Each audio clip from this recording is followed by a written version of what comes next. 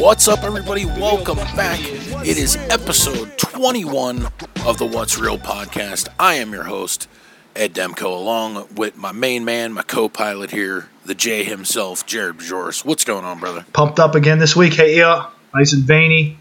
The veinage is pulsating as it should be, and we hit the 21st episode. We're officially legal now. It's the J's lucky number, 21.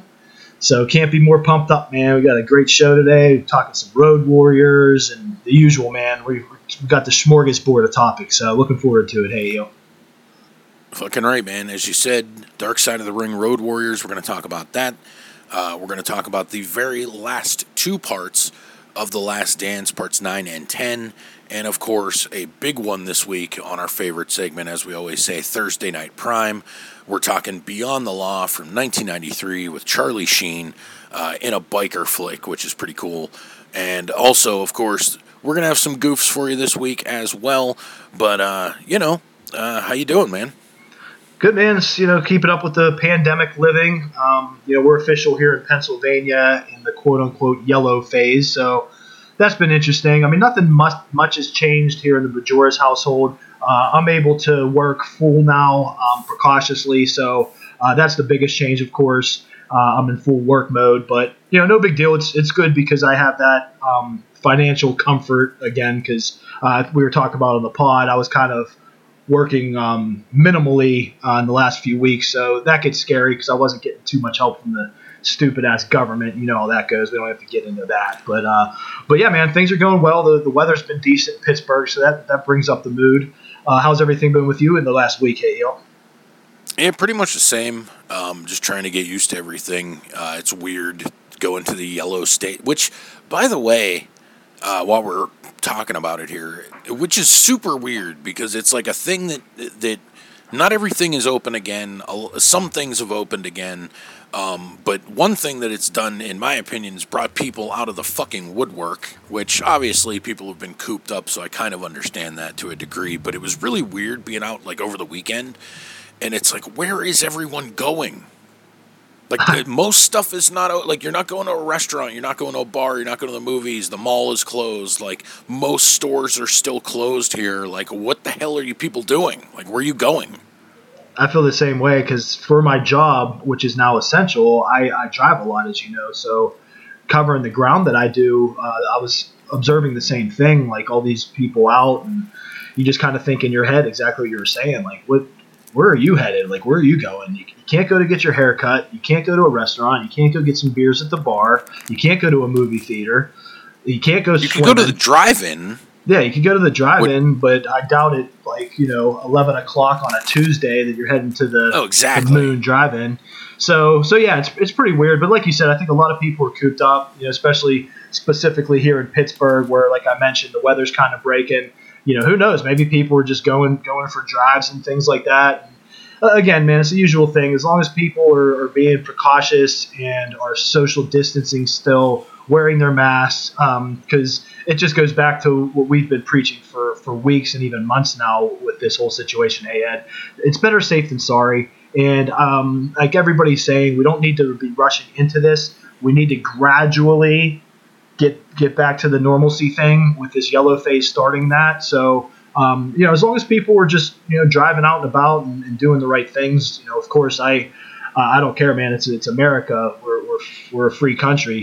Do what you need to do. But it is pretty funny seeing, like, it was like Friday's the yellow, and it was almost like a green light. Motherfuckers are like, all right, I'm out. Yeah, everywhere. I mean, it was crazy. Like, I had to go out anyway on Friday, and it wasn't anything major, but I ended up doing a lot of driving, and one of the things I just decided to do before I went home was, like, just to drive around and see what's actually open. And that's when I was, like, really surprised and noticing, like, there's not a whole lot really functional at the moment. It's really weird. Like, people are out like everything's normal, but it's far from it. Yeah, because other than the grocery stores, what other retail stores open? Because I wasn't even fully aware of that, but I know some more than were before the yellow have opened. But yeah, man, it's just bizarre to see people everywhere with not really a lot to do. But nonetheless, though, I mean, it's changing. I guess I'm just hoping at this point, too. I don't know, how much you've actually thought about this, too, but it's going to be weird to see what happens.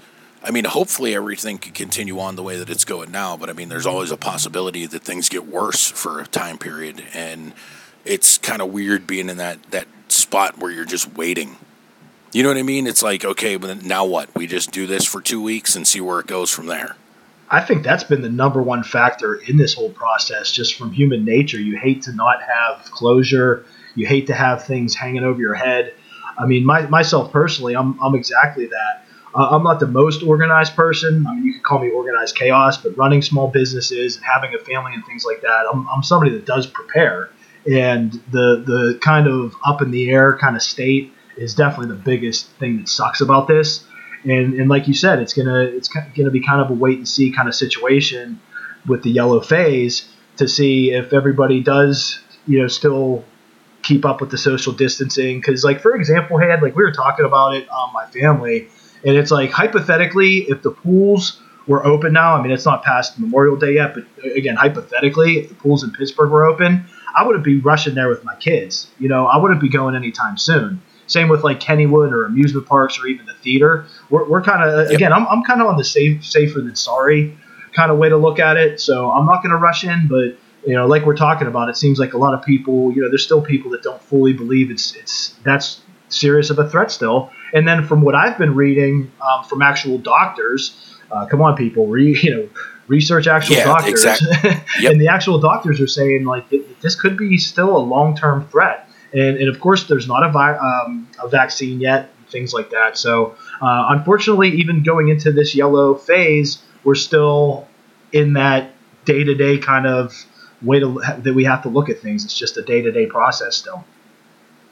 Yeah, and that's not going to change anytime soon as far as anything I could see. But, it just is what it is. So we're all just trying to do the best that we can.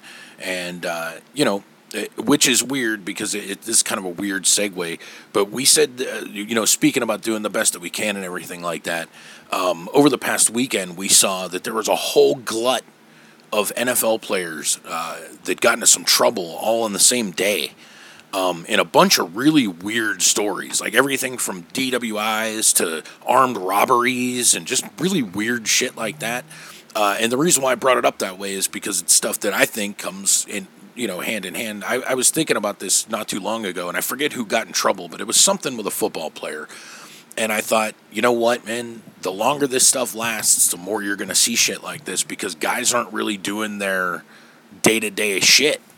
They're not working out. They're not, going to practices. Like OTAs should have probably already started and shit like that. And they're not doing that kind of stuff. So a lot of these guys are just getting restless and weird. We said this wasn't a coincidence. I think it definitely correlates with that. And the stories, like you said, vary. Washington Redskins receiver Cody Latimer was in an incident shortly after midnight where he was booked on charges of assault in the second degree, menacing, illegal discharge of a firearm, a few other things. Then two NFL cornerbacks, Seattle's Quentin Dunbar and the Giants' DeAndre Baker, they both turned themselves in after getting arrest warrants sent out for armed robbery with semi-automatic weapons and stealing like watches and valuables worth more than $60,000. And as you mentioned with the DWI situation, that was Bills defensive lineman Ed Oliver, who was arrested on DWI and unlawful possession of a weapon. And this all four of these incidents occurred on Saturday.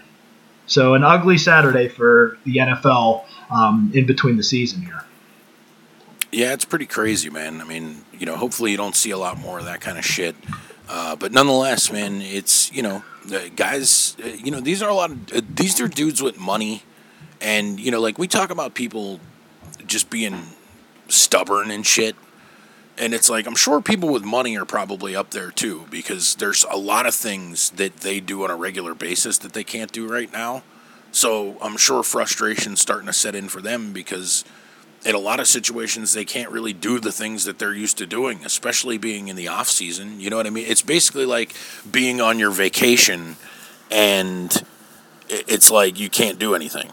You know what I mean? So for guys like that, that's probably frustrating. I'm not saying that I agree with it, but I'm just trying to explain the possible situation. Well, it varies on the situation, but if you're accustomed to a certain style of living, and I don't know how this is affecting these guys in particular financially, but we're not talking about top tier superstar NFL players either.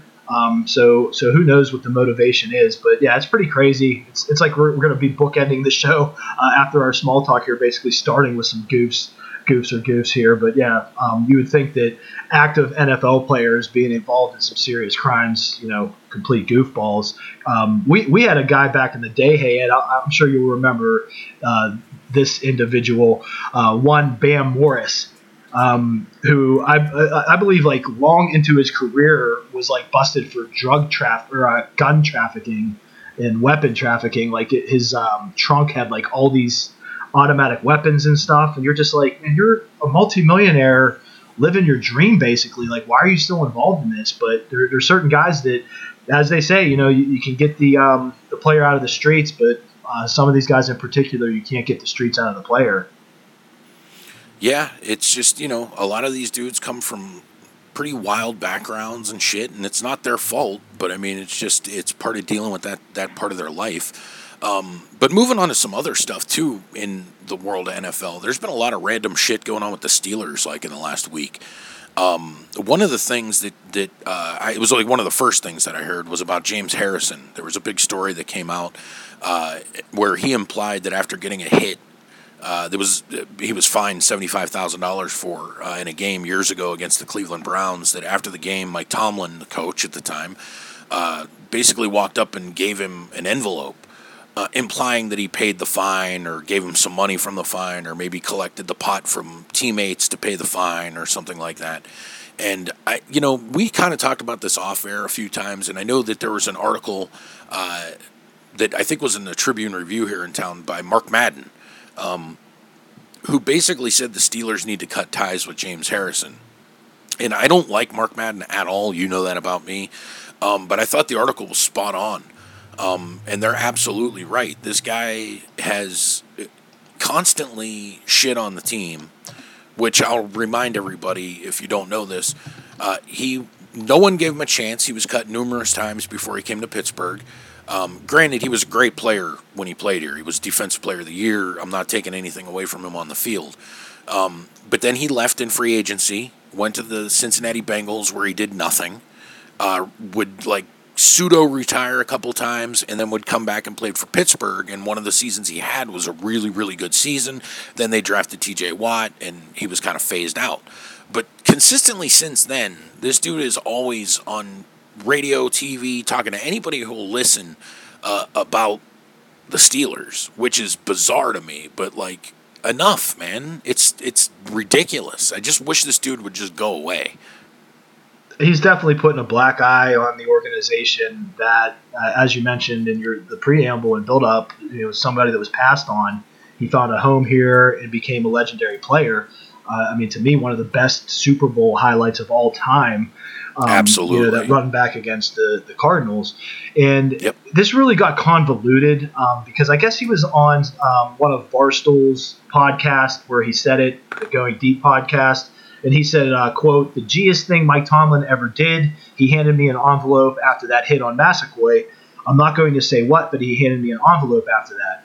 But then he went on, once everything kind of got viral and things like that, and kind of retracted that and said, Tomlin never had any sort of bounty gate. Mike T never paid me for hurting anybody and things like that. And again, that just says, like, now you're backpedaling. Like, why cause all this bullshit in the offseason is beyond me, Well, no. There's a perfectly good reason, and I think this is part of the problem for me concerning him, is he's doing it for attention.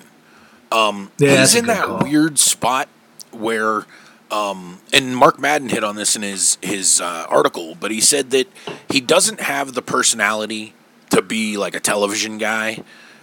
He's a bully, and it just seemingly from the way that people talk about him and the way he's perceived, and from what I see, he just comes across like a dick. Like, people are legitimately scared of him because he's a scary dude. I mean, he's huge, he's jacked up, and he's kind of a bully. So he's trying to get attention for himself in the only way that he knows how, because no one wants to talk to him about anything else other than the Steelers. No one really wants to know his opinions about the game because he's not an IQ guy, the game. He's not a coach. He's not something, like a Peyton Manning or someone like that just knows the game through and through. But it's the only way this dude could bring attention to himself. And I also think, too, and maybe I'm wrong here, but there's a little bit or a little piece of me that thinks that this dude wants to play again in some capacity. And it's just not going to happen. No, he was on. He also went viral. I don't know if you saw it when he was pushing. I forget the amount of weight, but something ridiculous for his age because he's definitely a beast. He's a strong motherfucker, that's for sure. Nobody's disputing that. But I mean, hey, the guy's nickname's Debo. So what do you expect out of somebody named Debo? But this is very boneheaded. It just sucks for the Steelers organization as a whole, specifically, of course, Mike Tomlin. Especially considering that everybody else is saying this never happened. I know Art Rooney II strongly disputed Harrison's initial claim. He said, "I am very certain." And so did Harrison's agent. His agent, yeah, his advisor and agent, Bill Parisi. He said, "Absolutely not. Never happened. I would have known that." He even said, "James and I are still together. We were really close during our 18 years." He would have said something along the way. I mean, it could be a case going along with what you were saying, hey, Ed, where he's on this Barstool podcast, which is known to be kind of cut up and just, got carried away and that sort of thing, and then just realized the shitstorm that he caused, and that's why he's retracting everything. But the bottom line is he just should have never, just started this fire in the first place. It's ridiculous. And then also, too, it was they showed some footage this past weekend, Roethlisberger throwing the football. Obviously, he trimmed up the beard, which people were making a huge deal out of for whatever reason. But I will say this, it's a small window of video, and I know that they could show us, like, the one good thing that happened and all that shit. I get it. But he looked pretty good throwing the football. I'm getting pumped up for the NFL, man. They're looking like they're definitely going to have a certain protocol, and the season is going to happen. So, because before I was kind of like, I don't want to get my hopes up for the NFL. Yeah, because we're two huge NFL guys. But now it's looking like that. So yeah, I'm kind of starting to get pumped up, and it's going to be very interesting to see how Big Ben comes back from missing pretty much the whole year last year. So, but yeah, so far so good from the footage. Like you said, the media can kind of angle that and things like that, but I don't think so, man. I think Big Ben is the vet that he is for a reason, and the big question is going to be, of course, reacting from the surgery. But all things considered, I think so far so good. So can't wait for the NFL season to start. And this is just the seeds kind of getting planted going into the summer slowly here. Yeah, and time will tell on how all that works out. Hopefully, as far as we go, we're hoping that it works out stupendously. And, but we'll have to see. Something interesting I saw just today as we record this, and it's something that's pertinent to both of us. 20 years ago today, the album It's Dark and Hell is Hot by DMX dropped. And that kind of just took me back. Because of obviously that was such a big deal, like the year we graduated high school. So we're old. That's what I was gonna say. It's a complete total nostalgia thing. This particular album, because we had an infamous place that we hung out, our group of friends, our senior year of high school, in quotes called The Apartment. Simply The Apartment. And three of our buddies basically. Straight after graduation in June of 1998, purchased a apartment in beautiful, scenic Turtle Creek, Pennsylvania, and two of the three guys that purchased it and paid the rent never even fully lived in the place. Our buddy Gus soldiered through and pretty much lived there, and it just became, we're 18 years old, so it just became the hangout, party, story after story, crazy town. The Apartment days. It's known for that, but this was part of that soundtrack.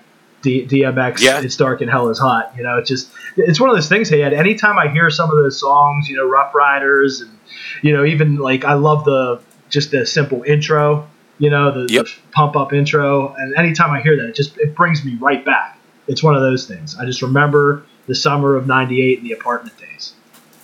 Yeah, it's pretty memorable for us, but I just thought it was interesting to see that pop up. Like just a couple hours before we recorded, I saw it, and I was like, "Wow!" You know what I mean? It's just because it's like at least as we get older, anyway. I mean, there's good albums and stuff. I'm not trying to act like there's no good music anymore, but it's few and far between that you get stuff that really resonates with the time period that you're going through, and that's one of the ones that really stuck out to me. So I figured it'd be worth it to bring it up here on the show. Another thing I actually wanted to bring up that's a really big bummer is over the weekend. Apparently, there was an incident with former WWE wrestler Shad Gaspar, who was swimming with a son in California, and they rescued his son as they got caught in the tide, but he wasn't rescued and is currently missing as we speak. And obviously, when that happens, obviously we hope for the best, but it's usually not a good thing. It's just a crazy story to hear about, and obviously, that's heartbreaking, and hopefully, he's okay, but we'll have to wait and see as that goes too. In another personal side story with Ed and Jared's crazy personal lives, I actually had a tryout with WWE's developmental territory in 2003, which at the time was in Louisville, Kentucky, called Ohio Valley Wrestling, OVW, and Shad Gaspard was within that week-long tryout as well. So I got to know him a bit, and he was just a super cool guy. I'm a smaller guy. That's one of the reasons I didn't make it in the big time of professional wrestling at 5'10", like 220 something. And Shad, especially Gaspard, at that time. Yeah, especially at that time. And Shad is like 6'5", 260, and dude, I body slammed him. And it makes you feel like a warrior, and it's just so cool that somebody like that, which is obviously part of the business and things, but it's just a memory that I won't forget. And this story is just so damn tragic. As a parent myself, TMZ had put up a video that he shared not too long ago, where he was saying how happy he was and proud he was to set up the life that he did, coming from a pretty tough background and things like that. And that was just days before this happened. So it's just a gut-wrenching situation. And then on top of that, he was involved a few years ago in stopping an armed robbery, and he made sure that his son was saved by the lifeguards before he was. So this guy's a true real-life hero. And I guess when he kind of was motioning for the lifeguards to prioritize saving his son, a second wave came and submerged him, and he hasn't been seen since. And still to this day, we recorded the podcast on Tuesday afternoon. I was checking when we brought up this topic, and he still at this point is missing. So definitely from the What's Real podcast and Jared here personally, my thoughts are definitely out to Shad and his friends and family, and especially his wife and son. Just an awful story. Absolutely. Now, one of the other things that I look forward to over the weekend is The Last Drive-In with Joe Bob Briggs. And we're not going to get into all the details of everything, but there was some negativity surrounding the show last week going into it. And, regardless, I was going to watch, which I did. And I thought this was really cool. So after the second movie, Joe Bob usually ends the show. If you guys aren't familiar, he does kind of like a joke and, does an outro and everything. But this one was really different. And he did this thing where, and the video's online of this if you guys want to check it out. But it's called, basically Joe Bob's Keep Rolling montage or message. And he essentially, it's kind of a love letter to filmmakers and trying to be a little bit of an inspiration to people who may want to work in that type of field. And it was really something else. It was a really, really good moment for the show, and I thought it was a really good moment for Joe Bob to do it on the show.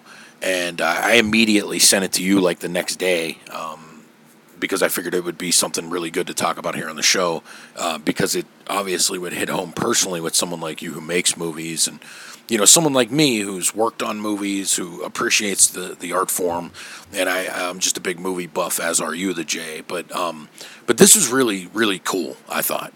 I love this. Love this. It was motivating and inspiring because as anybody can imagine, in independent filmmaking and just art in general, let's say, there are a lot of detractors. There's a lot of white noise. There's a lot of outside influences and things you'll hear, things like that. And what Joe Bob was kind of saying was, he was emphasizing, like, don't just say, like, I'm a mechanic that's trying to make a movie. Fucking buckle down, set your goals, start writing. You're a filmmaker. You're not a mechanic trying to make a movie. You are a filmmaker. And that's inspiring stuff, because you'll hear, even to this day, on the independent scene, we've come a long way with Churchill Pictures, and you'll still hear detractors, and you'll always get that. I mean, look at, not to divulge, but like Michael Jordan with The Last Dance, like how many people are talking shit on Michael Jordan for various reasons, and that's like the tippity top tier of a certain industry, so you're always going to have stuff like that. But Joe Bob's speech in particular really hit home. And again, it's just motivating for anybody that's kind of dreaming to be a creator, to specifically within this, to be an independent filmmaker and a filmmaker, because that's why he called it because it was based off of, after watching One Cut of the Dead. And that movie, for those that don't know, was a Japanese film that was made within a film school that was like the final class project. It was made for very minimal money, and to this date has grossed over $30-some million. It's one of those huge success stories. So after the film credits rolled, he did this keep rolling kind of. It was almost like a wrestling promo in a lot of ways, which I of course loved. So yeah, very very inspiring, and kudos to Joe Bob, because that's something that I'll go back to when I need motivation in the future regarding filmmaking and that sort of stuff. Dude, the one thing that I don't think people realize when it comes to filmmaking is how demoralizing it is. Yep. Because the thing is, like, you bust your ass on this. You pour everything you have. You put yourself into out what there. You're doing. You spend your money. You spend an obscene amount of time doing it. Most people don't see any of that. You know what I mean? They see the movie, but they don't see all the long days of writing, of the hiccups that you had in the production. Maybe, the day that you were really, really fucking sick and you had to do stuff for, like, just the real shitty aspects of this, like there is with anything in life. And people just don't think about it like that. They think like you're on a fancy movie set, and I'm talking about from the aspect of working on movies. Like, I've told people that I was working on a movie, and the first thing that people ask you, this is just such a weird thing to me. Like, if I told you, like, Jared, guess what, dude? I'm working on a movie. How would you respond to that? Like, Jared, I got a job, dude. I'm an actor on this one movie. It's really cool. Like, it's some horror movie with fucking zombies and shit. Like, I just wanted to let you know. I'd be so happy for you and proud. Just like, when you did some of the stuff you did, and I wouldn't be asking you, how was the catering, which I'm sure is something similar to what you're talking about. And you know what? I mean, you might ask me this, but it wouldn't be the first thing out of your mouth like it is for most people. And I think you're going to see this coming a mile away. So what are you getting paid to do that? Yeah. What are you getting paid? Who'd you meet? Like, who's the star actor? Who's the director? Yeah, like, did you meet anyone famous, and how much are you getting paid? Which is a weird fucking thing to me. Because it's not like that doesn't happen with other shit. Like, if some dude's like, hey, Jared, man, I've been out of work for a while, dude. I finally got that gig at fucking Ford Auto. I'm a mechanic, dude. You wouldn't be like, awesome, man. How much they paying you? Exactly. And that's you'd why, be like, that's cool. Like, you're happy for somebody because they achieved something they wanted to do, but it's just weird that always equates to money with people. Obviously, we'd all love to make great money doing everything. Like, I don't know anybody that's like, man, the only problem with my job is I get paid too much. I'd rather do this for no money. Like, you never hear that shit.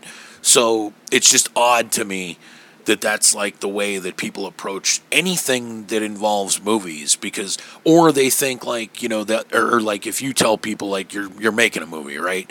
You do get the happiness from people, but then you get that weird part of like, oh, so you're trying to be famous. And you're like, no. And they're like, what do you mean no? Yeah, it took us like over 10 years, almost 12 years for people to finally kind of now those that know of us in our network and that sort of thing, it's like we're known as the movie guys, and people want to be in the next movie, and they legitimately are interested in what our next project is. But it took a long time. And to what you're talking about, hey Ed, I always tell people that aren't familiar, like not even casual film goers, like people that maybe just watch movies here and there and don't give a shit, know nothing about it. It's always that watch the end credits to any movie. They go on for 2 minutes of names of people, everything from makeup to wardrobe to stunts, actors, producers, writers. And, a film like Indiana Jones or something, that could go on for like 6 minutes on the people that worked on it. So there's no bigger aspect to something than teamwork with filmmaking. It's such a team thing, because even having produced my own films, I'm just one of hundreds of people involved. So, to kind of the outside looking in, I could kind of see, some of that, especially like maybe a younger person, like, some teenager that's asking you about who was in it or how much you got paid, but yeah, some of these people that are like adults, like asking you just the goofiest question, like you said, it's kind of like that's the first thing you thought to ask me when I said I'm working on a freaking film. Yeah, it's bizarre. But anyway, really cool moment for Joe Bob. And I also wanted to mention this too, because I think it's important too. If you guys have not seen the movie One Cut of the Dead, it's really something else. It's a fun movie. If you're into filmmaking or you want to be a director or something like that, it's a really great movie for you, and not just for learning purposes. And I'm trying not to give away any spoilers here, but it's that is a movie that is a total. And I've said it earlier about Joe Bob's speech, but it fits here. It's a total love letter to filmmaking and what you go through when you make a movie. And it's really a cool story, but it's also a really like heartwarming story at the same time. And it's kind of unexpected too. So if you guys get a chance, check out One Cut of the Dead. It's definitely worth it. It's a really cool movie. It's one of the rare, I'd say it's in the top 3 of the super rare independent film Cinderella stories, with the Blair Witch Project and El Mariachi. So, movies that were made for a few $1,000s that made millions. It's such a rarity, because trust me, I wish I was up there with them. but it's very inspiring to check out. Yeah, and you could also lump in movies there like Night of the Living Dead, just stuff like, basically, like you said, like stuff that was made, like Texas Chainsaw Massacre and even Halloween were like that too at first.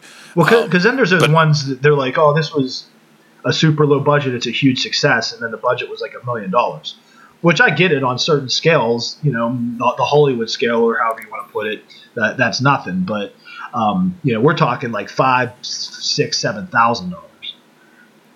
Exactly, and that's something that Joe Bob even mentions in his speech. Like, he's like, I've seen $5,000 movies that are really good, and I've seen $5,000 movies that are really bad. And he brought up a point that I thought was really good that me and you say a lot. It's like, and keep in mind too that I'm coming from a background where I reviewed a lot of movies for a long time, and this is one of the things that I used to echo to people all the time is, you only have $5,000 to work with, right? So you can only do so much. But writing a script is free. Take all the time you can and pour it into that fucking script, because it's not going to cost you any money to do it. Whether you do more expansive stuff or crazy shit that that you can't even afford to film, do it anyways. You might be able to use it somewhere else down the line. There's a reason why that's such a process, because it's super important to the whole structure of everything. And you're somebody that's made more than one movie, and I know that we kind of agree on that point, but like, that's the one thing. Like, you might not be able to shoot and trying, we got to figure out different crazy stylish camera angles, because you might not have access to the camera that day because you didn't rent it, or your camera doesn't work or whatever, and that shit all costs money. But to go back and look at your script, or maybe fix something in the script, or to think about new ways of doing things in the script, that doesn't cost you anything but time. And time is of the essence with this stuff. But if you use your time valuable, in a valuable way, then it pays off in the movie. I get asked all the time by younger kids and things like that, And that's my go-to advice, man. It's the first step in that is mind to paper. You have to get it out of your mind and onto paper. So, you're making a great point. Joe Bob made a great point with that. And then the other thing is I call it Nike Yoda. Just do it. Do or do not. There is no try. You just got to do it. Even in the quarantine, man, if you're like a 15-year-old, iPhones, for example, have like iMovie and stuff. I know you mess with that. Hey, Ed, it's like shoot something with your iPhone and edit it with that and start there. There's no better experience than just doing it and getting that hands on. And you just got to do whatever you can to find ways. And, then the next level on that is hit me up in an email if you're listening to me now, and we'll get you on one of our sets. Things like that. Interns, get the experience. Do whatever you can to do it. But that's the main thing. Is just doing it. And that's another great point, too, because the first movie that they showed on Joe Bob this week was Troma's War, and they had Lloyd Kaufman on, which, if you don't know, Lloyd Kaufman's the guy who is the CEO and operator of Troma Films, has been an independent movie studio now for almost 50 years. So... And that was kind of the way that Troma did a lot of stuff. I know a lot of people that worked on Troma movies, and it's just because they called, they sent an email, they showed up, they, did what they had to do to get on the set. And I mean, granted, they weren't paid, but they got to work on the movies and got some experience and saw how it works. It's really weird to explain to people that have never done it, but being on a movie set is a very weird and... what's the right word? It's like an experience onto of itself. You're not going to do something and it's like, oh, that's kind of like being on a movie set. It's not. There's nothing really like that. So to have that, even if you don't want to work in a movie, it's kind of, or in the movies, or you're not really a creative person, it's something that I think everybody should have experienced sometime in their life if they so choose. Go be an extra in your town. Go look for postings and go work on a movie and see what it's like, because it's really something cool and it gives you a lot of perspective on stuff when you watch movies. It's a cool thing to do. It's like, I think there's certain shit like that where it's like everybody, in my opinion, once in their life should want to work on a movie, maybe write a book, or you know what I mean? It's like, oh, I want to go skydiving, that kind of stuff. Why not? Stuff.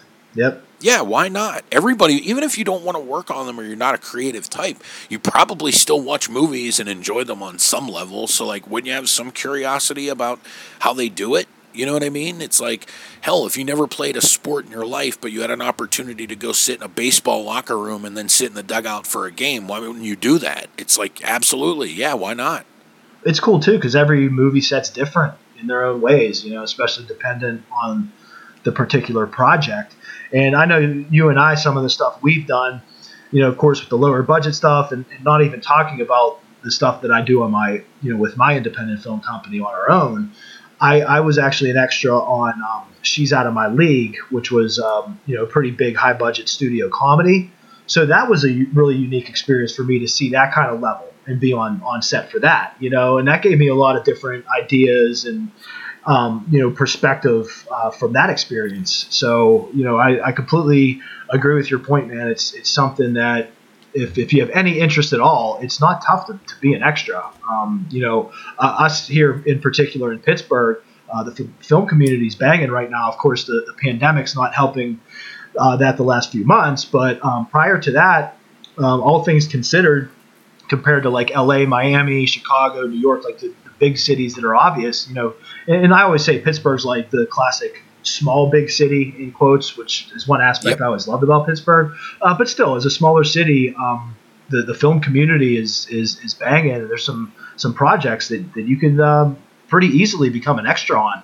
All you have to do is show up and sign up just to get that experience that you're alluding to, Hale.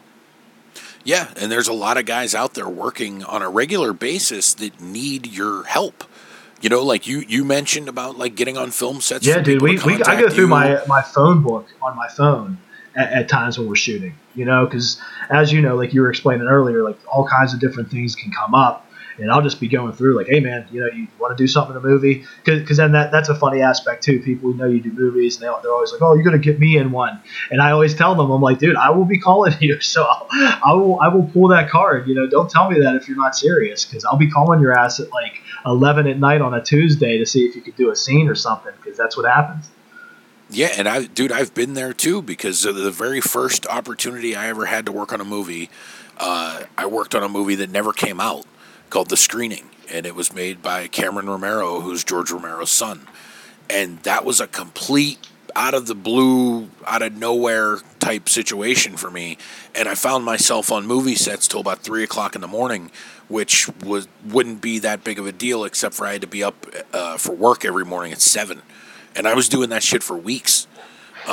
So it's, you got to really want to do it, but there are opportunities to do it. And there's a lot of people out there that, we can't stress how many people that you need to make a movie in every capacity. It's the kind of thing too, where, everybody thinks about PAs and staff guys and camera people and actors and extras and all that shit. But you never know when some dude's calling you for a movie because your uncle has a goddamn Mustang that they need for a scene, and he remembered that because he saw your uncle the one time, and now he's calling you and is there any chance that your uncle still has that car? And if he does, is there any chance he would drive it here on this day for us so we can film it?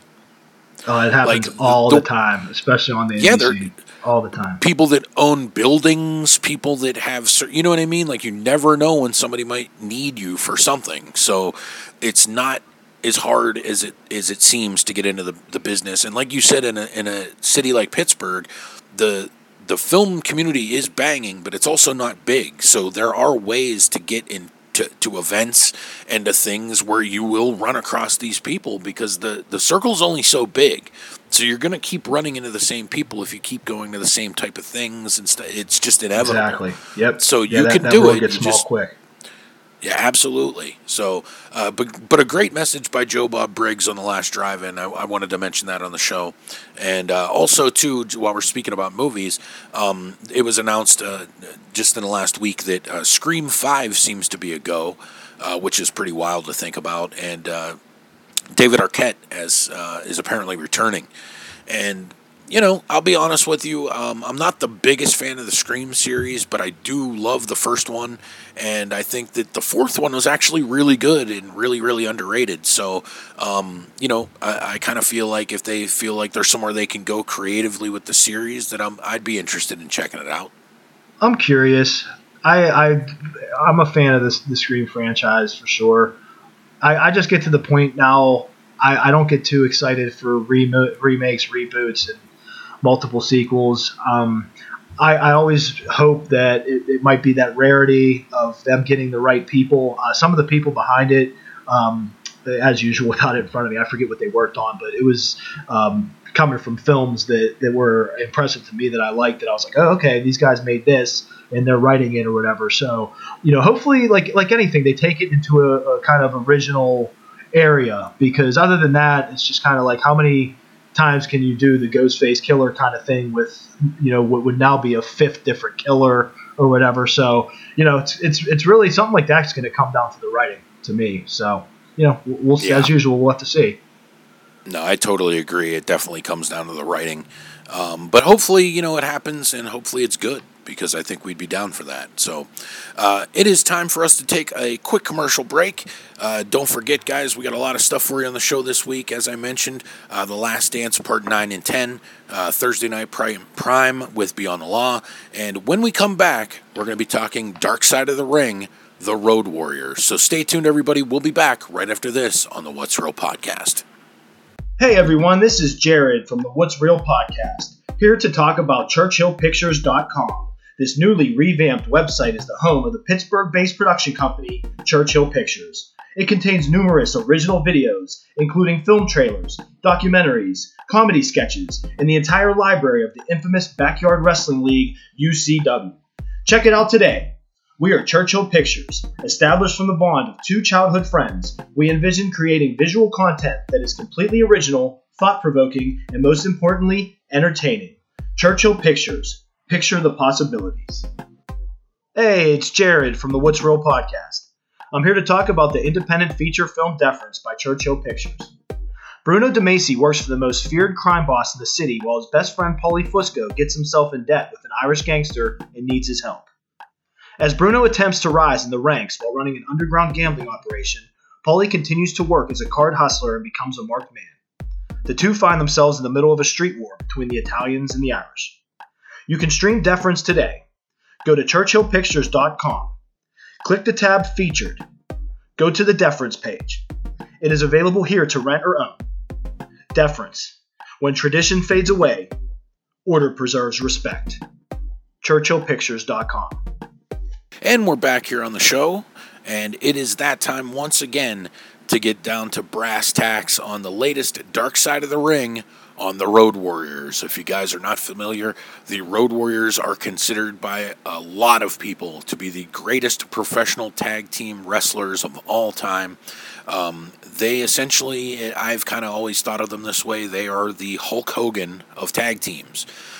They were a huge deal when we were growing up. Even before that, really, these guys were on the scene, and they were always main event stuff, big time, anytime. You know, for Christ's sakes, in the world of professional wrestling, when you get a big reaction from the crowd, that's known as a pop. But specifically, when you get a gigantic one, and this isn't by fans, this is from wrestlers themselves, they call that the Road Warrior pop, which is a major, major designation for a team. To give somebody that type of respect and that type of honor in the world of professional wrestling is almost unseen. Now, the reason why they would be on the dark side of the ring is because there were injuries along the way, and also Hawk, one half of the tag team, the Road Warriors, was known to be quite a partier and quite a wild man. And he had passed away years ago, but you know, it was kind of interesting to see where this was going to take us, to kind of uncover the story and see what was going on. And, you know, they tell the entire story. They talk to his tag team partner, Animal, which we all expected. Paul Ellering, their manager for many years, was on here, which was pretty much expected by me. The thing that was not expected by me, however, was them sitting down with both of Hawk or Mike Hagstrand's brothers. Which is crazy, because when you see these two guys, it's like, was this fucking guy adopted or what? But he wasn't. This is their legitimate brothers. And, but, you know, this is pretty crazy for me to say this, but, and I'll see what you think about it, the Jay. But, I've really been a fan of Dark Side of the Ring. It's a great show. I've really enjoyed it up to this point. Into its second season, and this was one of the episodes that I was looking to the most. But man, I gotta tell you, I was super disappointed in this episode, and I might honestly think that out of every single episode that they've made of the show so far, that this one was unfortunately the worst one. Wow. Yeah, I mean, first off, like you kind of mentioned, that was a good point, that they were like the Hulk Hogan of tag teams, because, I mean, these guys are the definition of the over-the-top 80s wrestler. You know, I mean, that's the thing. That's why they were so over. How can you not love guys that come out to heavy metal music with face paint, they're jacked to the gills, powerlifter dudes with goddamn shoulder pads and spikes, named the Road Warriors and sometimes Legion of Doom, Hawk and Animal. I remember as a kid, when I first fell into wrestling, these are the type of characters that sucked me in. And yep. I didn't know too much about them in that, but you know me in my time frame with 92, that was one of their big WWF runs of the time and things like that. So I was introduced to them right away when I got sucked into it, and they were definitely one of my favorite tag teams. So, you know, all things considered, like you said, I was really pumped up for this episode. I don't think I disliked it as much as you did. I enjoyed it. The thing that I took from as being the biggest negative for me was, and that's the point, of course, it's Dark Side of the Ring. We talk about it week to week here. Some are worse than others, but it's Dark Side of the Ring for a reason. These are the gritty, real tragic aspects of professional wrestling, and that was the case with this one with Hawk. It made me pretty sad, because, you know, I normally watch these on Wednesday morning, because, you know, I usually fall asleep with the kids when it's live Tuesdays, and I remember just starting my day off being all depressed, you know, watching the demise of Hawk, because it's one of those situations where everybody kind of says in this that he was another one of those guys that he didn't hurt anybody else. He just hurt himself. So it's not like he's this huge asshole. It affected Animal as his tag team partner in a lot of ways, and we'll get into that. But other than that kind of aspect, most of this was just damage that he did to himself. So guys would just say, like, dude, Mike was a great guy. He was hilarious. He was the party animal. He had your back no matter what. He was super loyal. He just had those, and I don't even think they said the demons, because that could be a hit or miss term for me. I think they just said he just loved the party, and you know how that goes. It goes from it's the classic thing. It goes from fun to dangerous real quick. It's a slippery slope. Yeah, I mean, my problem with this overall was just the lack of, I guess, the filmmakers doing their due diligence to get the true stories, because there was a lot in this that was just bullshit, and I shouldn't be able to come on here and say that. And I'll give you a few examples. Like the whole story that was told in this about how they became the Legion of Doom, because, okay, they were in wrestling as the Road Warriors for years, and when they went to the WWF in 1991, or 1990 actually, Vince McMahon was a little weary of the name the Road Warriors because of the movie. He didn't want to deal with lawsuits, so he figured, like, we got to call you something else, and the name Legion of Doom was brought up, which they eventually went with. So they told this big story in Dark Side of the Ring where that came from Hawk watching He-Man, because the Legion of Doom on He-Man. Yeah, I had never heard that. That's a bullshit story, because the fact of the matter is they were in a group years before this called the Legion of Doom. There was a group managed by Gary Hart, I believe it was, and it was, you know, King Kong Bundy, Jake the Snake, the Road Warriors, like, they were called the Legion of Doom. So they were never called the Legion of Doom. That was just part of it. It'd be like if Ric Flair and Arn Anderson came to the WWF and they called them the Horsemen. It's like, or when, actually, I could use a real life one. When Tully and Arn came to the WWF, they called them the Brainbusters. They didn't call them the Horsemen, because the Horsemen were the Four Horsemen. It was a bigger stable, so they didn't bring them in as the Horsemen. They called them the Brainbusters. And it'd be the same situation here. They just didn't want to call them the Road Warriors. Allow me to pose a question to you real quick. Yeah. So he couldn't. You don't think he could have come up with that from He-Man for that group? No, either, because that was the way they framed it was essentially, we went to the WWF and we had to come up with another name, and we thought about it because of him always doing the Legion of Doom shit from He-Man. Well, they were called the Legion of Doom in probably 1983, so this would have been 7 years before that. And I don't know when He-Man started, but I remember He-Man as a kid. It was like 85-ish. Yeah, so this was even before that. Yeah, that makes sense. You know, it's just a weird thing. And there was another thing, too, that I was kind of disappointed in that they didn't hint at. And it was really disappointing, because you could tell that they were trying to make it a little bit more of a sensational story. So the whole telling of the story about how Hawk, when he left Animal to wrestle on his own, there might be some truth to that, but there also is a truth that they didn't tell in this documentary at all. So in the early 1990s, there was a glut of wrestlers who were able to get Lloyd's of London insurance policies. And when they got hurt, they paid out on the policies. So the thing is, they weren't allowed to wrestle after they were getting these payments, because then they can pull the payments from them. So what a lot of these guys had to do is wait for their Lloyd's of London policies to expire, and then they would come back to wrestling. Like Mr. Perfect, if you remember, Mr. Perfect was wrestling consistently until about 1993, and then it got really sporadic for a while, and then he didn't wrestle at all for a long time, and it was even before that. It was when he was with Flair. So Perfect was wrestling all the time. He was the Intercontinental Champion. He made his name. He was a big deal. And then out of the blue, when Ric Flair came to the company, he essentially quit wrestling for the majority of the time that Ric Flair was in the company, so almost 2 years. And then towards the end of Flair's run, you remember that match that Mr. Perfect had on Raw where it was like loser leaves town and he beat Flair, and it was a great match. It's one of the best Raw matches of all time. But the reason why Perfect didn't wrestle that whole time wasn't because he was injured. It was because he was getting payments from Lloyd's of London. Rick Rude had a contract like that too, and his was paying out during the time period of when his career ended in WCW with the quote-unquote injury, and all the way through ECW. That's why Rick Rude could never wrestle in ECW, because he was getting the payments. Same thing with when he came back. He was just a manager in WWF and WCW because he was still getting the payments.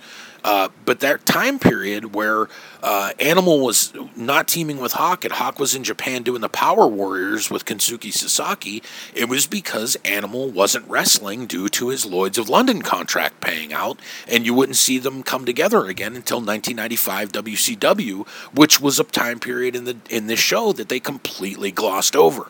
Even their return to WCW, they acted like they quit being a team and didn't get back together again until 1997 or so WWF, and that's just not true. It's off by years.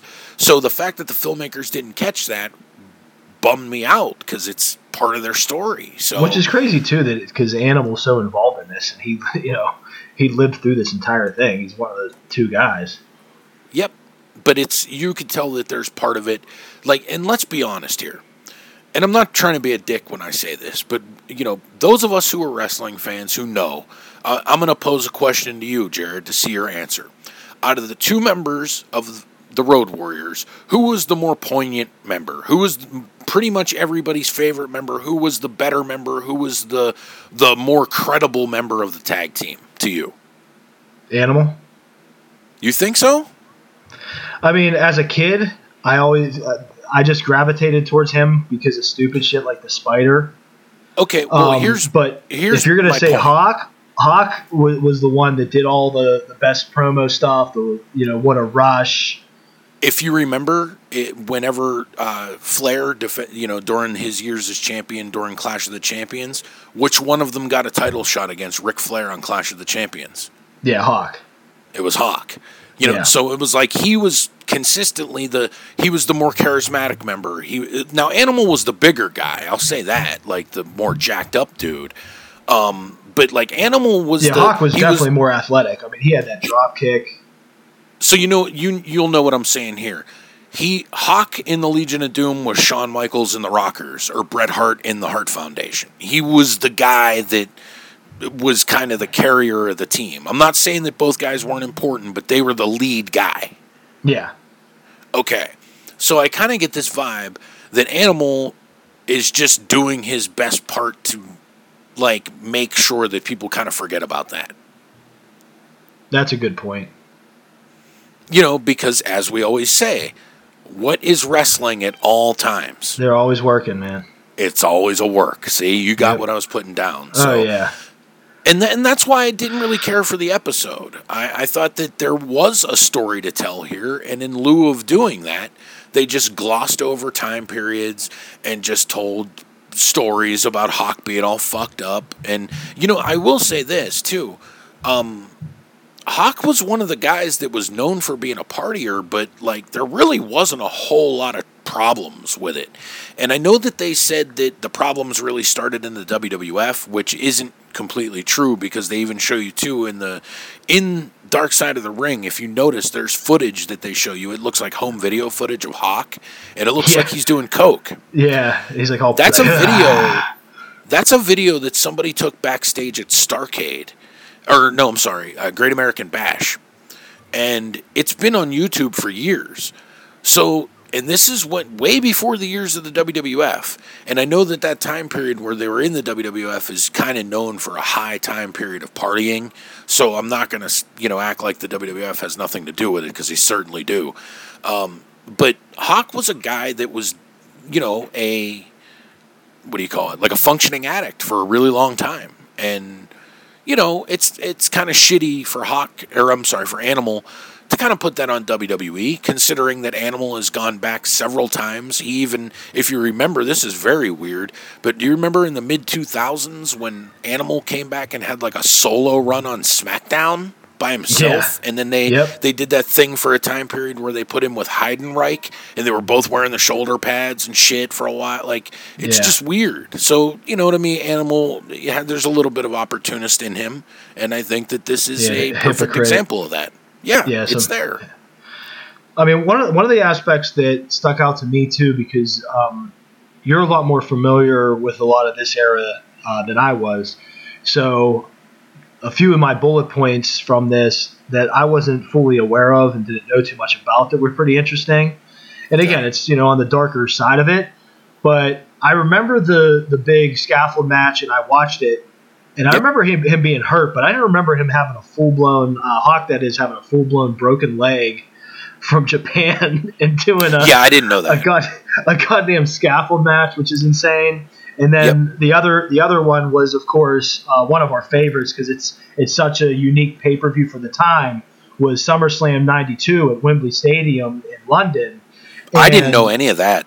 He was destroyed. They said he was blacked out, but that was the time. They still let him perform when he was in no condition to perform. They kind of just modified the situation. Like, they still rode motorcycles to the ring. And I guess they said that for safety's sake, they're not going to face their planned opponents, the natural disasters, because they have a combined weight of 900 pounds. And they changed it to, Money Inc. But I wasn't familiar with the behind the scenes on that. That was really crazy. There is something here that I do have an issue with, because I'm going to ask you this question because you were following at the time. But now answer me this. Do you remember SummerSlam 92, like when you were a kid? Yeah. Okay. And I'm going to say that you were super into wrestling at that time period, so you're probably a pretty good judge of things that happened, like what you remember from TV at the time and things like that. I mean, I know some stuff gets lost to time, but like you're pretty in tune with that time period, right? Yep. Okay.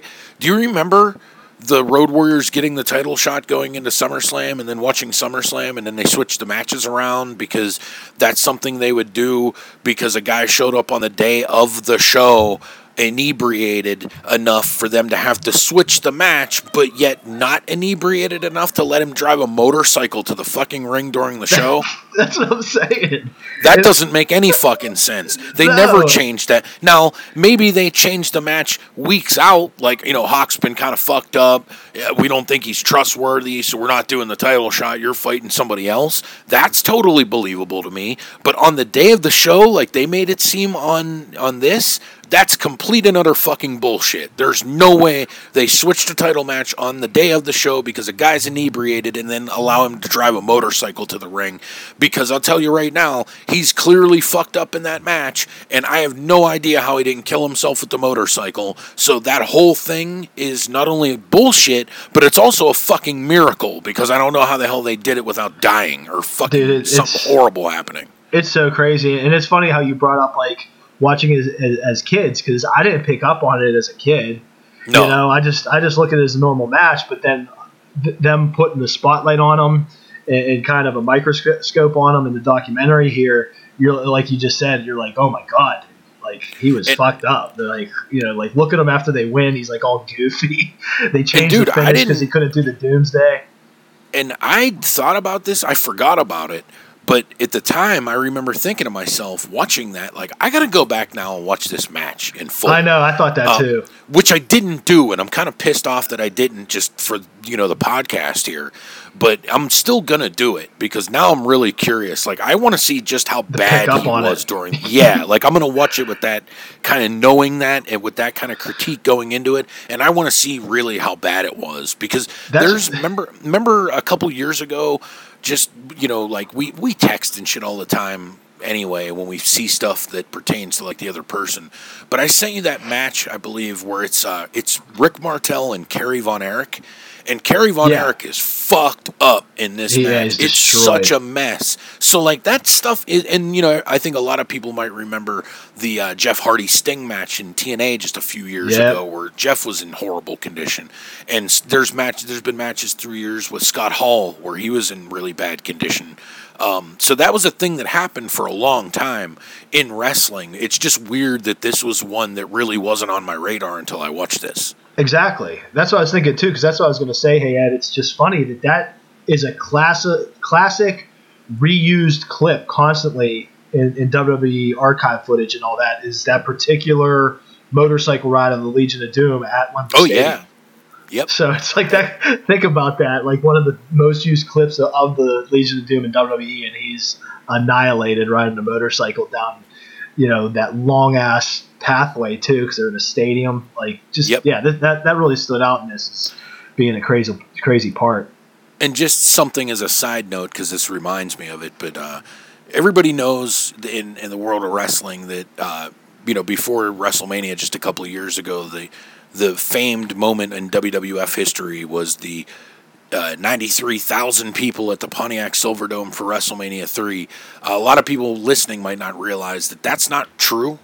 That's actually a worked number, and that's been debated in wrestling circles for years, and believe me when I tell you this, we've looked into it many a times throughout the years, and I believe it to be fake. And the true fact of the matter is, previously, before that WrestleMania just a few years ago that set the all-time attendance record at like 102,000 or whatever it was, that the biggest WWF show attendance-wise in the history of the company was SummerSlam 92, as there was 80-plus thousand at that show, legitimately in Wembley Stadium, which is one of the biggest stadiums on Earth. Again, that's why it stands out for back then, man. Just such a huge stadium show. You had your Manias and stuff, but that was the biggest SummerSlam ever. Yep. And how weird is it, too, that at the time it was, when it aired on pay-per-view, it was actually taped. Because the time is difference. Yeah, it's way off. So that's pretty crazy to think about, too. Imagine in this day and age somebody paying, X amount of dollars for a pay-per-view for a taped show. Because now, if that happened, you'd have the results in real time on Twitter. And that just didn't exist back then. So it was pretty wild to think about all that, and it's a pretty unique show. And but again, getting back to Dark Side of the Ring, I thought overall that it was pretty disappointing. And I know that it's the show's been really good too, so I guess it kind of speaks to that as well. But I thought this was probably the worst episode so far, because I thought that they missed a lot of stuff that they probably shouldn't have missed. Well, allow me to lighten up and bring another LOL for the J moment of this, because I have heard incarnations of this story before, but just it being brought up again. So this in particular version was told by Charles the Godfather Wright, and he tells the story about all the guys going to a strip club at the Cheetah. And it was this rare instance that didn't occur too much that Vince was partying with all of them. This is a true story, by the way. Finishers. Do you remember this being a story? Yeah. And when it was like redone, dude, because I remember the one part he took the Doomsday Device, which for those listeners that don't know, the one tag team partner puts the opponent on his shoulders. The other tag team partner jumps off the top and clotheslines him off the shoulders. It was one of the biggest finishing moves ever. Hey, and this is a move, if you're listening to this, Jared's very qualified in speaking to, because not just because of the OVW training that he's had and the other professional wrestling training, but because as idiot, untrained teenagers, Jared allowed me and friends to do this maneuver to him off a whole myriad of sheds and fences and shit, because we were idiots. But, he's not. He knows. Yeah. Might as well go watch us get hurt. Yes, but he tells the story. He takes the Doomsday, and the thing with the Doomsday, though, and that's probably why I pulled it off, if you get a full rotation, which isn't the easiest thing to do, but if you get a full rotation, you land on your feet and you're uninjured, and I'm sure somehow Vince's goofy ass pulled that off. But from that story was he got murdered during the Hart Foundation's finish, the heart attack. It's like the one guy holds him up, and Bret Hart comes flying with the flying clothesline. And, dude, he took that in a strip club. On the just strip club floor. He's just landing on nut. I was dying because it just reminded me of, like, this sounds like shit me and my friends would do. Like, we all get fucking shit-faced and decide at a bar that we're just going to start wrestling. And it's like, and we've all been there, too. Like, I'm not talking like we're fucking, a gang of WWF wrestlers or anything, but like you've been in the scenario before where you're just in some shithole bar and there's two bartenders and it's like one of them's like an 80-year-old man and the other one's like a 40-year-old small woman, and there's no security, and it's like if you just start going to ape shit, no one's gonna fucking do anything. Dude, that's the funniest part. The Godfather's like, the multi-millionaire owner of the company is taking finishing moves in a strip titty club. Yep. Great story. Vince sounds like he was actually really cool at one point before he was a delusional weirdo. Yeah. But time will do that. It'll do that for sure. But, I don't know. I think we pretty much hit everything on this one. I mean, the story in and of itself is an interesting one. And I think that they kind of missed out on some of the stuff that they could have told. I did like and dude, oh my God, this was the jaw-dropping moment for me. I couldn't fucking believe that Eddie Sharkey is still alive. The trainer of the Road Warriors. I was like, holy shit, he's still alive? Yeah, that's pretty crazy. God, I mean, but nonetheless, Eddie Sharkey was a tough son of a bitch, and that whole Minnesota squad, they even hit on that too. Like, imagine out of the same high school and area comes the Road Warriors, Mr. Perfect, Rick Rude, John Nord the Barbarian, a.k.a. the Berserker. Who else am I missing here? Brody was from the same area. Flair, but he wasn't in the same group with these guys. But it's just like these two high schools. Scott Norton as well, got all these dudes. It kind of reminds you of the cool seeing West Norton Texas University. If you remember from Texas, where DiBiase and fucking Stan Hansen and Tito and all those dudes came from. But it was really cool seeing some of these guys on here talking about this stuff. Scott Norton, I haven't seen in anything in a really long time. Yeah, that was the thing. But it all wraps up like I had mentioned at the beginning. It kind of got depressing because Hawk ends up having a near-death experience in Australia from cardiomyopathy, and that was at least a wake-up call he needed, because Animal tells that story where he flew him back and then just is like, you're on your own, brother. But Hawk would end up getting into faith, which that was kind of funny. They were watching these evangelist strongmen, the Power Team. I remember that converted converted which them is weird as fuck. Yeah, I'm gonna be Christian now because of the Power Team, but it was good because the drugs and alcohol were replaced by prayer and a hot new fiance. His fiance was really hot. It was a shame because he turned his life around and he died right when he was moving into a new home with his fiance in Florida at 46. So, and that was pretty cool, though, when Ellering tells the story about he and his wife cleaning off the old rusty black van and driving to the eulogy, and he recited the eulogy that he did. So, that got me tearing up, and, because, again, we mentioned on the podcast a lot of personal loss recently, so I get triggered pretty easily. So, same. Yeah, that was pretty sad the way that, like you mentioned, his brother's talking about him. Tearing up, because again, he was a wild man and beat up his own body, but people were just like, he was a party animal and a good dude, and it just sucks that they caught up to him. That's right. So that's it for us this week on Dark Side of the Ring. Next week we are going to have the season finale with an episode that's going to be brutal. Talk about triggering. All on Owen Hart, which. Join us for that next week because, not only are we going to talk about that, but that's a situation that we lived through. We remember that night very well. We watched together. Yep. Josh's basement. And that was a really, one of the worst nights I've ever had watching pro wrestling. But we'll get into all that next week after we take in the last episode of the season of Dark Side of the Ring. So stay tuned for that, guys. We're going to take a quick break, and when we come back, guys, we're going to have the very last segment of The Last Dance, parts 9 and 10. So stick around for that, guys. We'll be back right after this on the What's Real Podcast. This is Ed from the What's Real Podcast. What would Dad do?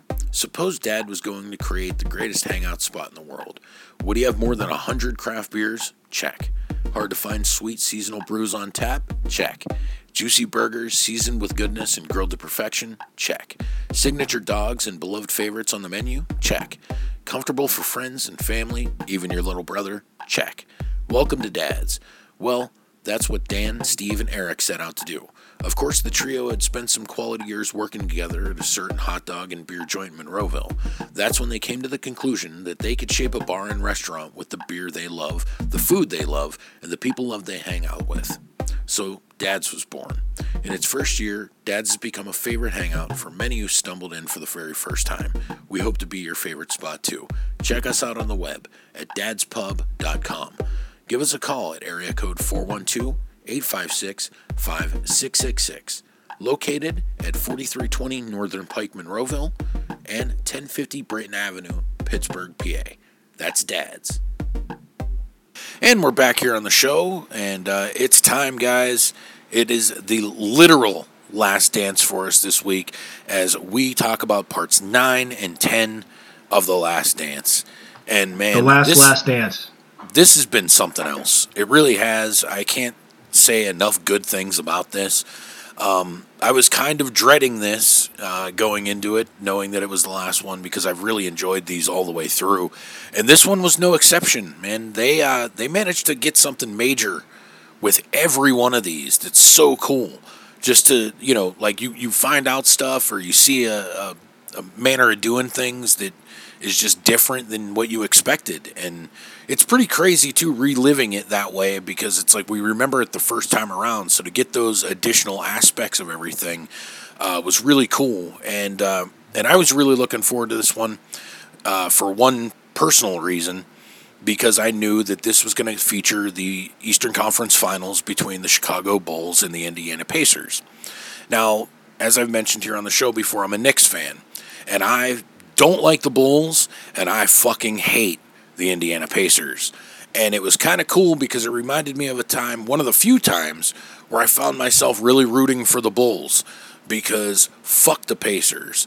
And that was great for me as a Knicks fan back in the day, because even though Jordan was a pain in my ass and I respected the hell out of him, I'd be pissed whenever he would beat the Knicks.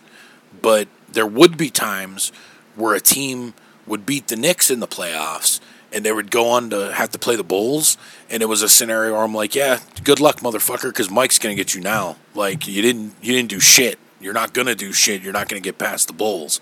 And that's pretty much what was going on for many years there in the 90s, where it was like that the buck stops with Chicago.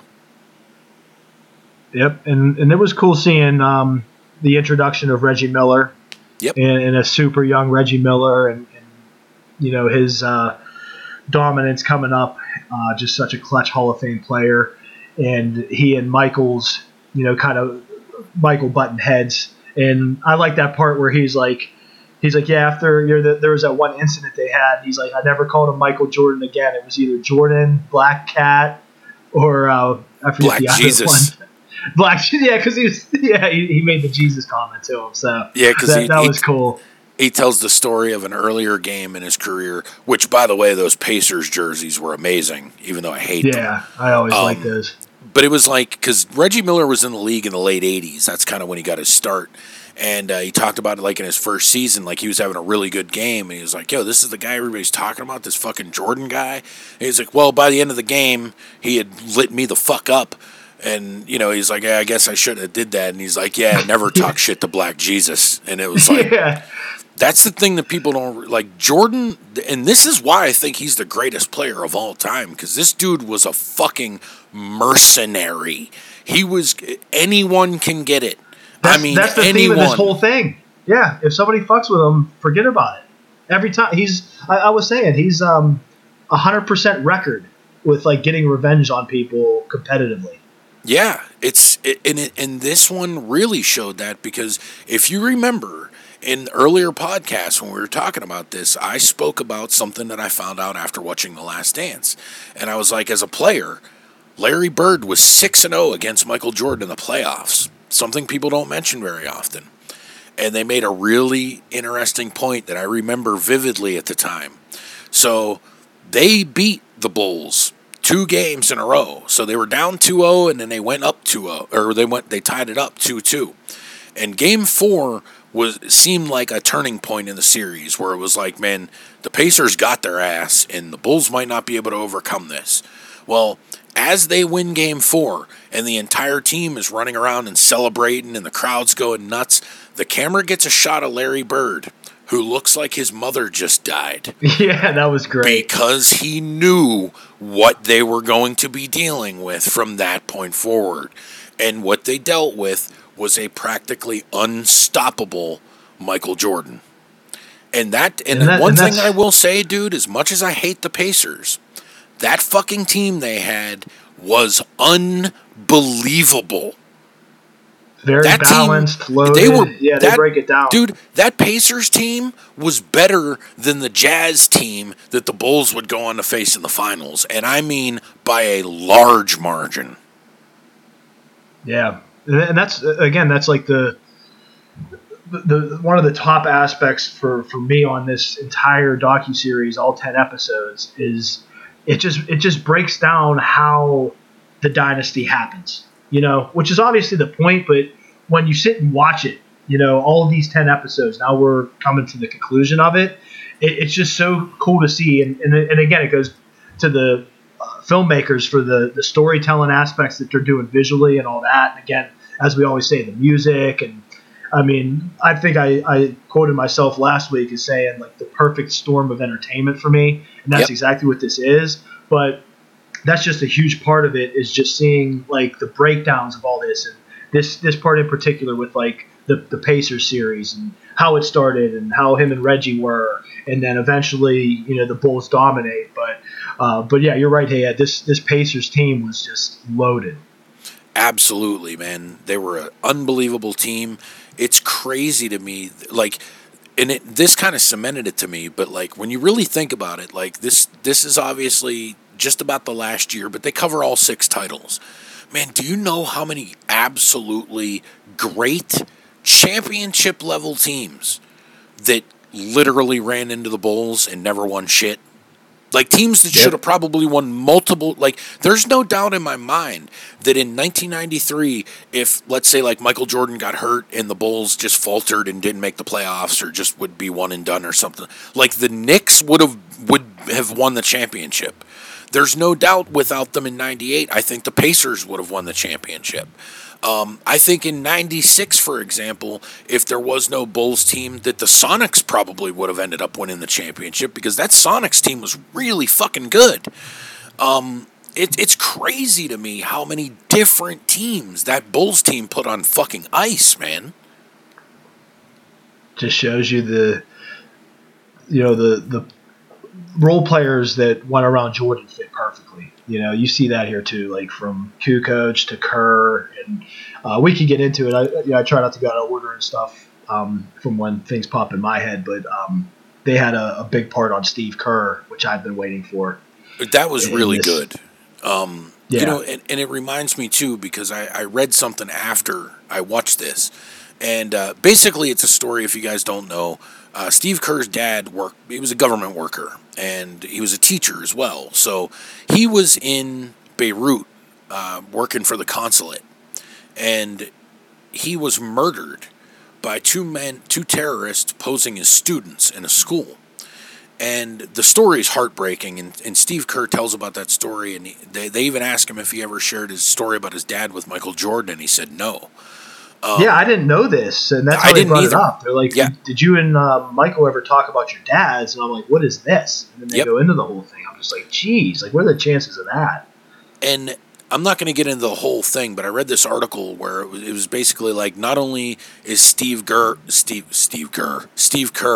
a good guy, but he's also a class act. And it was basically this guy who was a reporter, and he was fresh to America, and basically Steve Kerr was really, really kind to him for no reason. And this is when Steve Kerr was coaching the Warriors in more recent years.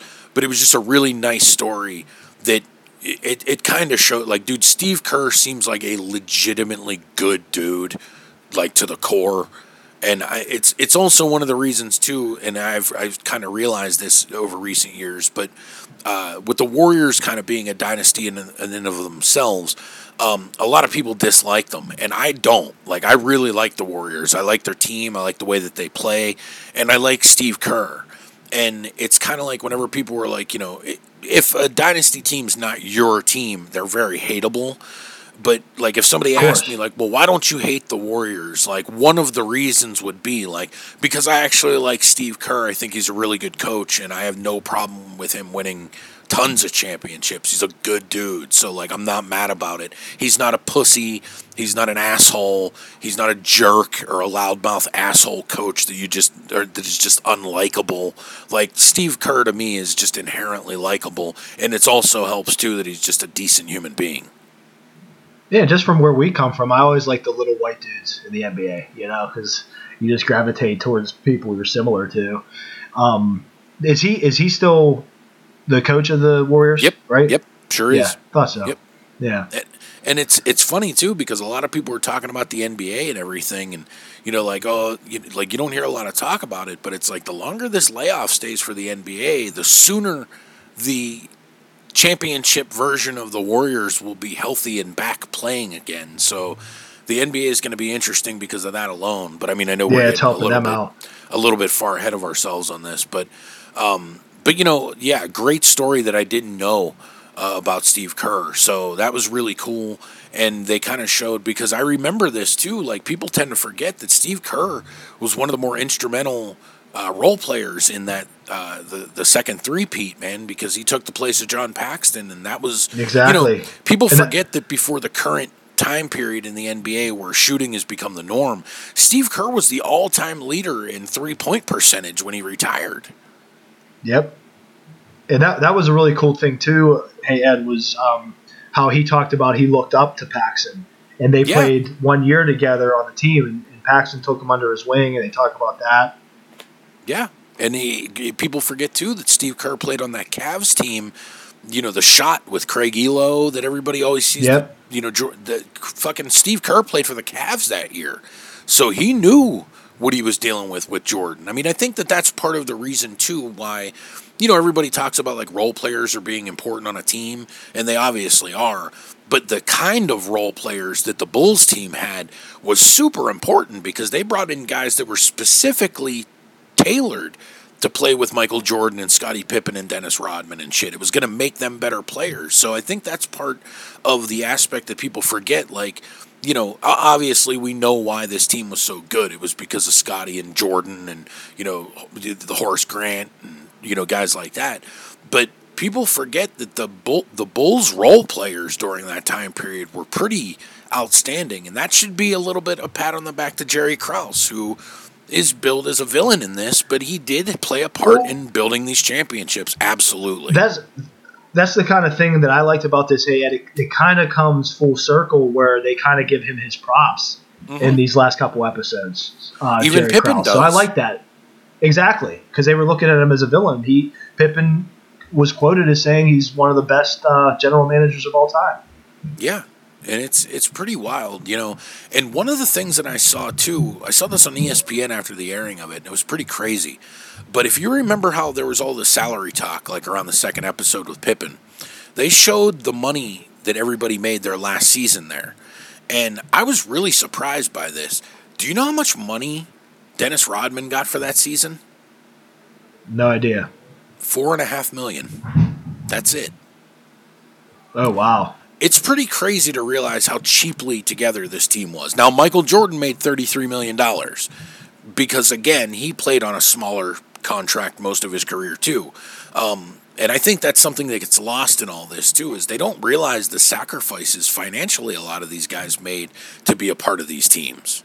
Because they realize that. It's a team effort. And some of the earlier episodes of The Last Dance, we've already covered it, obviously, but they kind of state that Michael Jordan had to learn that he wasn't the only guy. Like, him scoring 70 points a game isn't going to make them a dynasty. And he needs those role players. And then the business side of it, you have to take those pay cuts because, like you were just talking about, when you're not on that franchise, you hate them. And a famous one here on the, or I should say infamous franchise on the What's Real podcast is, of course, the New England Patriots. But, one thing you could give to Tom Brady, that's something that he would do as well. He would be willing to take a pay cut to be surrounded by role players. Yeah, because the thing is, too, in sports, and Jordan was probably the first guy to realize this, he was able to take less money in basketball because he was making a lot more money with Nike. So, well, of course, yeah. And that's something that I think gets lost on a lot of athletes nowadays because they make that great, endorsement money, but they don't take the pay cuts. It's a little bit different, though, in basketball now because the way they have the contract set up, so it's not really like guys get designations. Like if you're a max player or a super max player, there's no negotiating. It's if the team's going to give it to you, then they're going to give it to you, and then it's up to you to sign it. But there's no like, well, I want more money in less years, and I want this. It is what it already is, which I think is one of the reasons why the NBA is in such a good place. And I also think that's partially because of these Bulls teams that they realized that there needed to be some shifting because there needed to be some protections put in place for championship teams. Otherwise, they were constantly going to be broken up, and that doesn't, the parity helps the league, but, make no mistake about it. They don't make fucking 10-part documentaries about a team that won one time 10 years ago. You know what I mean? Yeah. Like, there's a lot of money and eyes and attention and ratings and ticket prices and, sellouts and everything else that come along with teams like this, and they know that.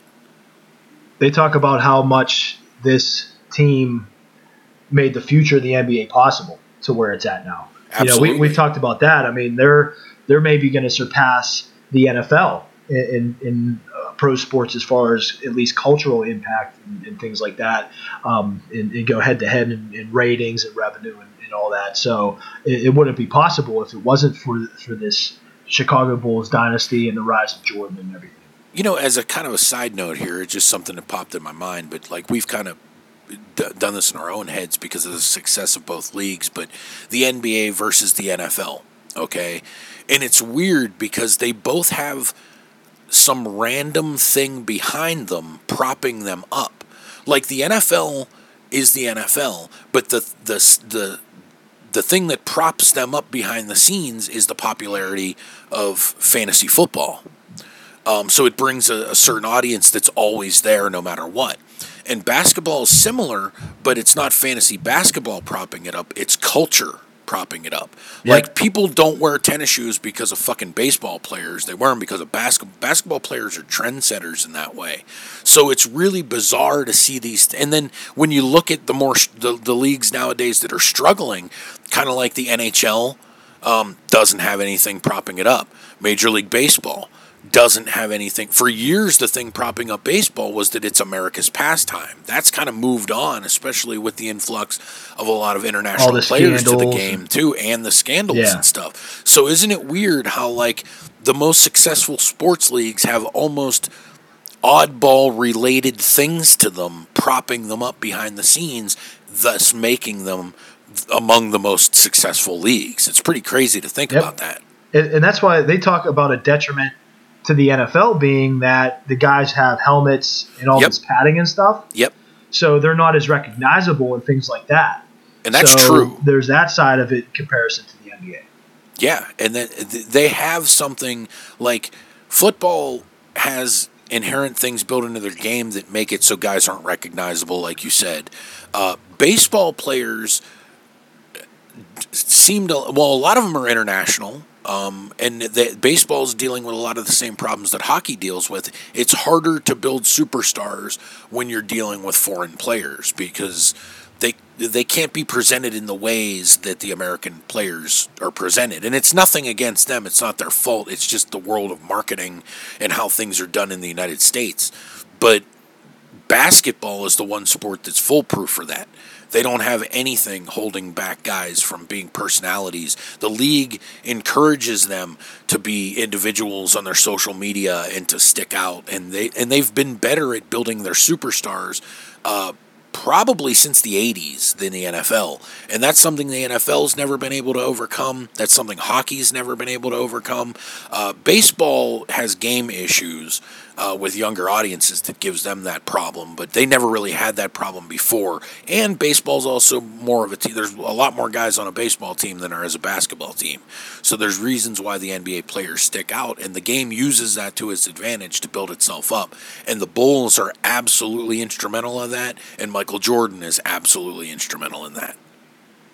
Yeah, that's why that was a great side topic, because it's like this is the evolution of exactly what you're talking about to present day. Just to get us back on track, because there's a lot to cover in these two episodes. You had kind of mentioned when we were talking about the Pacer series, which would lead into of course, the mailman himself, Karl Malone, and John Stockton led Utah Jazz and the rivalry with the Bulls that they had, which is fully covered in this.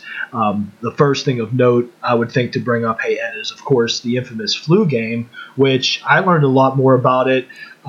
Just my knowledge, I thought that he was just sick and that sort of thing. They go into a lot more detail to the point where they interview his trainer that was his good friend and that dude that's just his like best friend and I guess they call him his quote unquote assistant.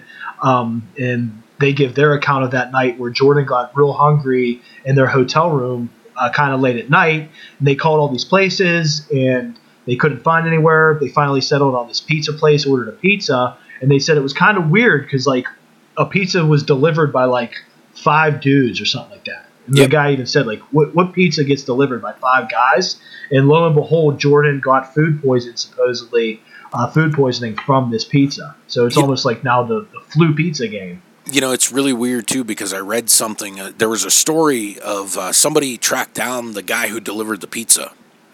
And they talked to him about it. Of course. The guy even said that he was like, it's funny because I made the pizza myself. I was actually a Bulls fan. And I did that so no one else would mess with it. He said it wasn't 5 people. It was only 2. It was me and another guy. Like I basically made the pizza and I was going to deliver it because I knew who it was going to. Or he thought there's a possibility that it might be going to him. So he took the pizza and he said there was another guy that came with him because he's like, well, I'm not going to be a dick about it. Like, you obviously want to come. Like, it's fine. Gave him the pizza. And then said that he heard all this. But then the person brought this up.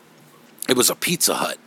And he ordered a thin crust pizza. And they were like, isn't it a possibility that the pepperoni was just probably old on the fucking pizza? Right, yeah. Or he gave him bad mushrooms or some shit. Yeah, like who the fuck knows, So, I mean, it's a story. But at the same time, I think it's one of them stories that just Michael Jordan kind of likes to have fun with people on. And I don't have a problem with it one way or another because the bottom line is there was something wrong with him in that game. And he was definitely sick. Yeah, he was definitely fucked up. Exactly. And it's really a game that I remember very well because, again, being a Knicks fan and not a Bulls fan, I absolutely hated the Utah Jazz. I did not like that team. I did not like Karl Malone. I respect John Stockton, but I always thought Karl Malone was one of the biggest crybaby fucking assholes and who was a dirty player, too. So I never liked him, and I did not want that team to win, so I was happy to watch the Bulls beat them, and that's a game I remember vividly watching because it was like, fuck, like the Bulls are going to lose this goddamn game because Jordan's sick, but that's not how it turned out, because again, as we say, this is what makes Jordan Jordan. He never faltered, never, no matter what was going on, even when Pippen... He struggles a little bit, then he goes. The Pippen injury is another great thing because I knew that Pippen had a hurt back in that game, but I didn't know that Pippen was basically a decoy the entire game. He was fucked up, and I remember him playing badly, but it was like they knew before he ever took the court that he was a non-factor. He was just going to be on the court to be a distraction. Yeah, that's what Michael said to him. You're better on the court than you are in the training room, like even if you're a decoy. And just to wrap up, to not lose my point, because one of the big things with the end of the flu game was the infamous push-off. Because I remember us is in like junior high or whatever at the time, or we would have been in high school. No, this and like is everybody's school, yeah. Debating it and like rewatching it, dude. I always thought like it's obvious that he did push him, but even like Bob Costas says, and because Jordan's one thing, Jordan's going to be biased or just remember it how Jordan remembers it. Yep. But even Bob Costas made the point that like Russell was kind of falling that way anyway. Yep. And when you watch it, you see like he said like it'd be something a maitre d', showing you your seat would touch you as, and that was kind of true. Like I never saw that side of it. No, I totally agree, man. It's and that's the way I felt at the time. I really didn't feel like it was a push off, and it's weird too because you know how many games I saw the Utah Jazz win because they did something like that, and then they're gonna bitch about that thing. Like it's stupid because it's like, dude, do you know how many mistakes you made in a series that got to 7 games? Yep. You know what I mean? Like it's there was one game though that was wild, and I think it was Game 4, but it was the game in Chicago where Utah just beat the brakes off them. They beat the Bulls' ass, and it was crazy. But then look what happened during the other series with the Jazz where they played, where the Jazz scored the lowest amount a team's ever scored in the playoffs. They only scored 54 points in a game. The Bulls beat them by, I think, like 30-some points that game. So, it was really a weird 2-year series that, frankly, Utah probably didn't deserve to be there. They beat better teams. So it just made the Bulls, trek to 6 even easier during that second run because those two, they played better team. The Bulls played better teams coming out of the East both years than Utah, in my opinion. So it was what it was, but there's still a lot of stuff in there that's just really amazing in these games. And you knew that the Bulls were going to win. I don't think any of us at the time were really worried that the Bulls were going to lose. You know what I mean? It was pretty much a foregone conclusion, which is crazy because you didn't realize it at the time, but you really wouldn't see stuff like that anymore. We saw the winningest team, single season, regular season winningest team of all time, and the Golden State Warriors losing the finals. So that didn't happen to the Bulls, period. Nope. And just to segue into something that may have thrown you off to think maybe this can affect them was, and those listeners here on the What's Real podcast obviously know, hey, Ed and I's love of professional wrestling, but somebody missed practice for a certain reason. So how about that one, hey, Ed? Yeah, Dennis Rodman would go on to miss a practice during the finals to be on WCW Monday Nitro. With the NWO, which I remember at the time, too. It's the goofiest shit, even going back and watching it. Well, because not only is he going to be standing there with Hogan doing promos, fine, but he actually got somewhat physical, hitting DDP with a chair and shit. Anything can happen. Yep. You're in the fucking NBA Finals. That's something that's one of those things in 2020, something like that will never, ever happen again. And you know what's wild, too? I remember this at the time because, we said this, amongst our crew of friends and shit. Everybody in the world was shitting on Rodman for doing this. But it's dude, he got paid 6 figures to show up one night on Nitro and just act like a goof. Again, something people don't realize, he only made $4.5 million that year. Dennis Rodman's not a guy that was making $30 million every season, so he was going to take opportunities like that to make extra money, and I don't blame him. No, for sure, and WCW made out too, just for the publicity, obviously. You got a active starter from the finals on your show. Well, if you remember too, once Mike Tyson was at WrestleMania, that's when the tables kind of turned on the Monday Night Wars for the ratings. But there was a time period where it switched back to WCW for a little bit, and that was during the Rodman shit. In the summer of '98, people were watching WCW again because it was getting a ton of publicity. It's when they did that whole thing with the NWO and DDP and Rodman and Malone and them on The Tonight Show. That Bulls team was huge. I mean, it was the biggest thing that year, probably. So WCW kind of getting in bed with Rodman there and, by association with the Bulls and stuff brought a lot of attention back to the company in a time period where they really needed it. Over 20 years later, WCW is on this documentary. Yes. That's on ESPN getting ridiculous ratings, and you have Hogan on there. Yeah, because it was a big, in wrestling at the time was huge. That the only other thing that year that was as big as the Bulls was pro wrestling. You know what else cracked me up? Hey, Ed, they show when Rodman comes back and they're at practice and he's in the background and Zubaz ostracized. Yep. And you just hear Jordan Rodzilla.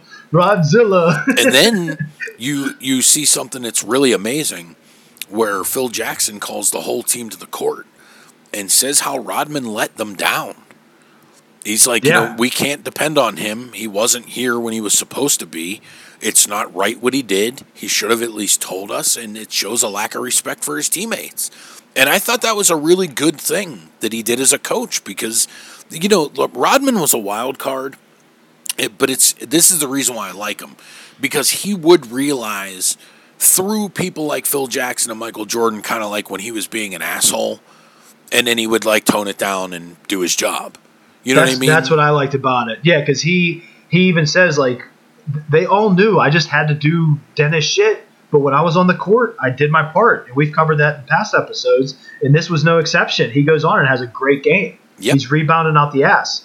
And it's funny, too, because they show the game, and I loved this at the time, but there was the one game, I think it was game 1 or maybe game 3 in the series, where Rodman went off. He had like 19 points or 20 points. Like, he had a really good game. But they show him hitting like this 19-footer, and he's like running down the court on defense. And he does the Jordan shrug. Yeah. And there was the one point where he gets fouled, and Costas is on commentary, and he's saying, like, this is not the person that you want to be throwing free throws at this point, and he made both of them. Yeah, and shit like that. And I also like, too, the little video clip that they show, and I remember this pretty well, too, but there's a moment where Rodman and Malone get tangled up like 5 times in a row where they're like falling on the, and it looked like they were about to fist fight each other, and they both get up and just smack each other on the ass, and they're both kind of like laughing about it. That was all Bischoff telling them like to do that probably. It wouldn't surprise me, but I thought that was a really good moment, and I remember it happening at the time and kind of getting a good laugh out of it. And it kind of shows you too that it's like, yeah, these dudes are big tough dudes and they don't take anybody's shit, but at the same time they kind of respect being in a game where another dude's like playing hard and trying to get in there. And I just thought that was really cool. I'm like, yeah, they kind of respect that out of each other. That's what they want. That they realize that that's what makes each other so good, is playing against guys at that level. Exactly. Yep. But this was great. The whole fucking series has been great. This is really one of, if not the best thing I've ever seen relating to sports as far as documentaries and stuff like that go. The whole series is a winner. It's been a great trip back, especially without sports right now, to get to go back and watch this. I absolutely loved every moment of it. It was fantastic. And it's just really something that, I look forward to revisiting it again someday. But, man, this really was, it's what the doctor ordered for us right now, dealing with everything that we're dealing with, to kind of give us something that's been captivating over this many weeks. Yeah, they already announced it's going to be on Netflix in July, so it's going to be streaming as early as July, just like that. I was talking a bit about that last week to try to put off on it, to really get in the mood again. But it was one of my favorite docuseries of all time. I love sports docs, and this one's always going to be so up there because an ongoing theme with us, and I'll talk for myself personally, has been the nostalgia factor from the way that they put this together with the music that we kept alluding to, and just the storytelling and the way they would do the timeline stuff that took me admittedly a little bit to get used to, but I ended up really liking that, and the way they would tell the story, all leading up to the crescendo with the 6th championship win in the 98 season. And that was the last part of it that would be worth noting, just to finalize my take on it. Hey Ed, was how Jordan and Phil Jackson and them talk about why the attempt for 7 never happened. Mm-hmm. And I thought it was pretty interesting that all of them said that they were down to do it. They're like, why not? Why not go for 7?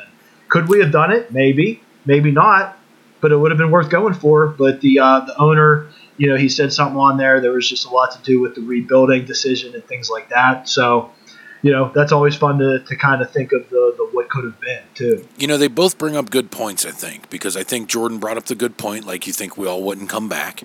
And then I do see the other point, and it is true.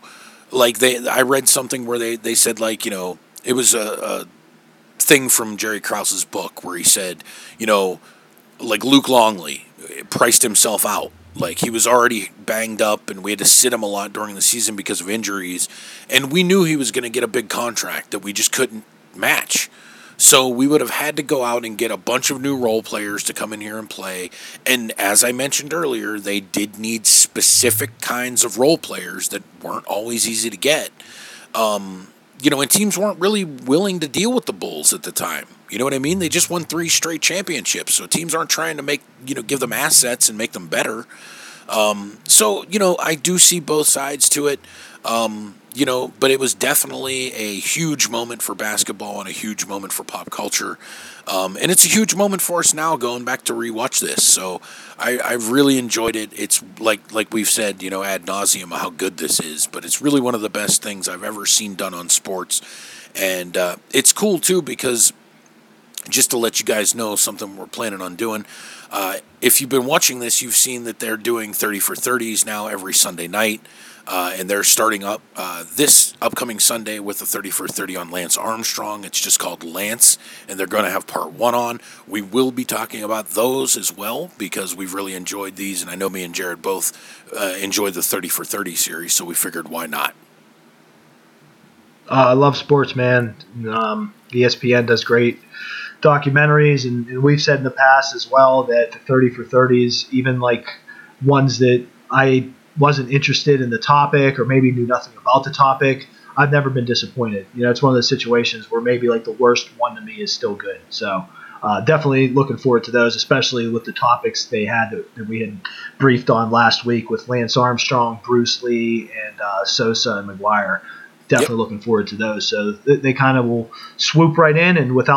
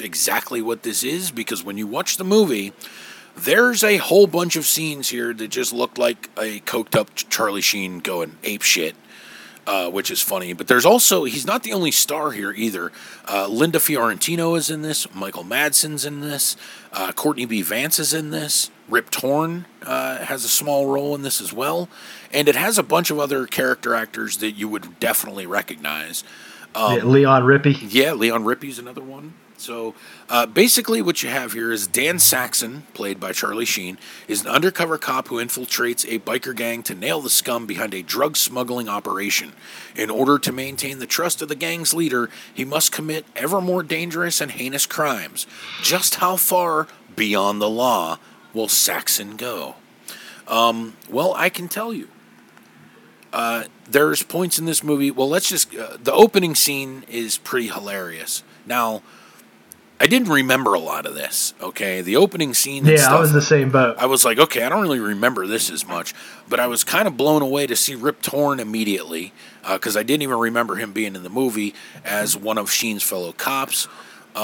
It's kind of cool because the opening scene, it's like there's this Native American man who has a gun, and like there's a standoff with the police, and Sheen goes and just, cools the whole thing off, and one day when Sheen's working, he sees a biker gang roll into town, and it's pretty much made inevitable immediately that the local cops are on the take. There's almost a fight between Sheen and his commanding officer where he is then fired. Sheen's kind of like on a bender on his own, where one day Courtney B. Vance shows up working for the Attorney General's office, offering him a job to go undercover. Which is very weird because, you'd think that, he came to him because he would be really good for the job, right? So one of the first things that we see with Charlie Sheen is him going undercover and looking more and more coppish, and it's not getting him anywhere. And it doesn't seem like it's working out. And then he gets shit-faced in a bar, has a conversation with a guy who he doesn't know from anyone, and immediately tells him that he's an undercover narcotics agent. The guy just randomly chooses to help him become good at it because he always wanted to be a cop. I always wanted to be a police officer myself. And it's hilarious because then there's like this mechanic guy who teaches Sheen everything about motorcycles in a montage, which is pretty fucking funny. And it's just, and there's a scene where they're both shit-faced and he gives him a deputy badge that he somehow had in his car. But it's pretty hilarious how this works out. And then once he's ready, this guy introduces him to the biker gang. And this is pretty funny immediately, and I'll give you a quote here, where the guy says, "Is the Pope a Cadillac?" I don't know if you caught that line in the movie, but it's like, like, hey, do you like to get fucked up? And it's like, yeah, is the Pope Catholic? Nope. He says, "Is the Pope a Cadillac?"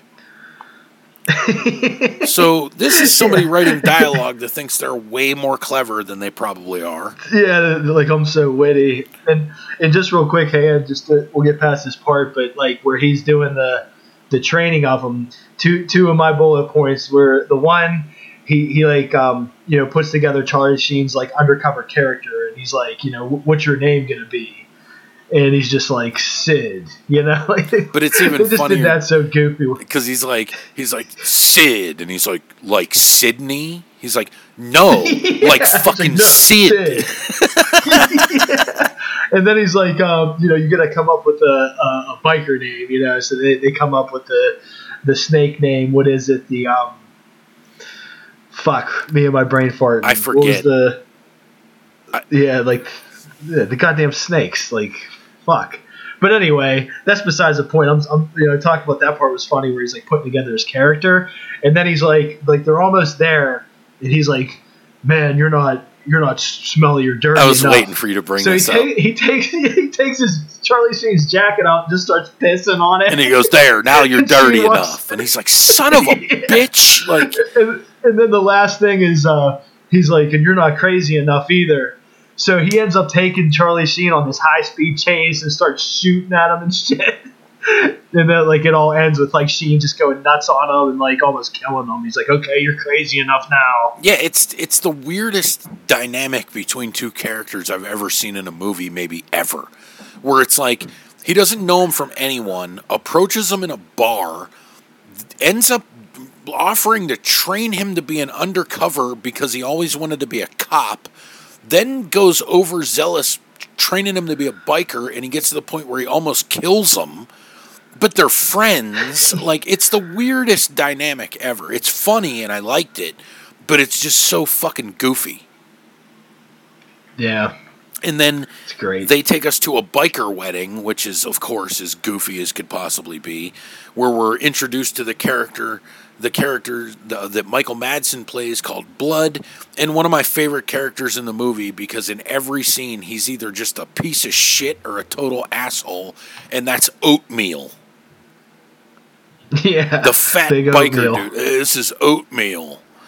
Yeah. But then, of course, Sheen has to prove himself as loyal to the bikers, which includes a scene where Blood takes his character to a redneck bar and challenges him to drive his bike into it. And they're like, it's like a suicide mission. Then Sheen drives his bike through the bar and into a fucking jute box for no reason, which was pretty amazing.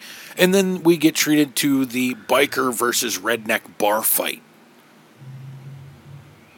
Great. Yeah, it's another one of those ones, man. It's, again, we're talking B movies, but it's so well paced. Like, it was such an easy watch. Like, even my wife was like doing her schoolwork or whatever when I was, because I just started it. She came in. She's like, "Well, I'm just doing schoolwork anyway. Like, keep it on, And she like got sucked into it, because it's well paced. Like, it goes from like introducing Sheen. He's like this clean cut cop. The shit happens. This goofball trains him. Like you said, it's the weirdest relationship, but it's hilarious. And then the next thing you know, Sheen just goes off the fucking chain, almost like Serpico type shit, where he like is like worse than the bikers. Yeah, he's getting into his role too much. Yeah. Not in the movie. Courtney B. Vance is all pissed. I mean, his character, like, he gets into his undercover role a little too much. Yeah, he goes overboard. But it's okay, and then there's the whole introduction with him and this photographer played by Linda Fiorentino, who is, it's pretty clear early on that she's just put in the movie to be a love interest for him. But that leads me to the awkward ass sex scene in this movie that is just brutally cringeworthy. Yeah. And dude, okay, here's the one thing I don't remember in this movie at all. It makes no sense because, okay, so there's the love scene. Then the next day, or the next scene, is a scene where Sheen's in the kitchen making cookies or some shit, and now Linda Fiorentino has a daughter all of a sudden. In the scene where he's speaking, it sounds like us doing our fake French accents. He's being a maitre d'. It's terrible. It makes no fucking sense in the movie at all. I was dying. Yeah, he's cooking like pancake or like a smoothie or I can't even remember. It's like some weird ass shit he's putting together, and he like goes in the whole like maitre d' from a French restaurant to the little girl. Yeah, and Florentino's like giggling, and it's not even good. He's like, "Now we shall make the cookies over here on the stove." My favorite part. It sounds like it's because it sounded like us doing this, but when he puts the shit behind his back, and he's like, "Pick a hand."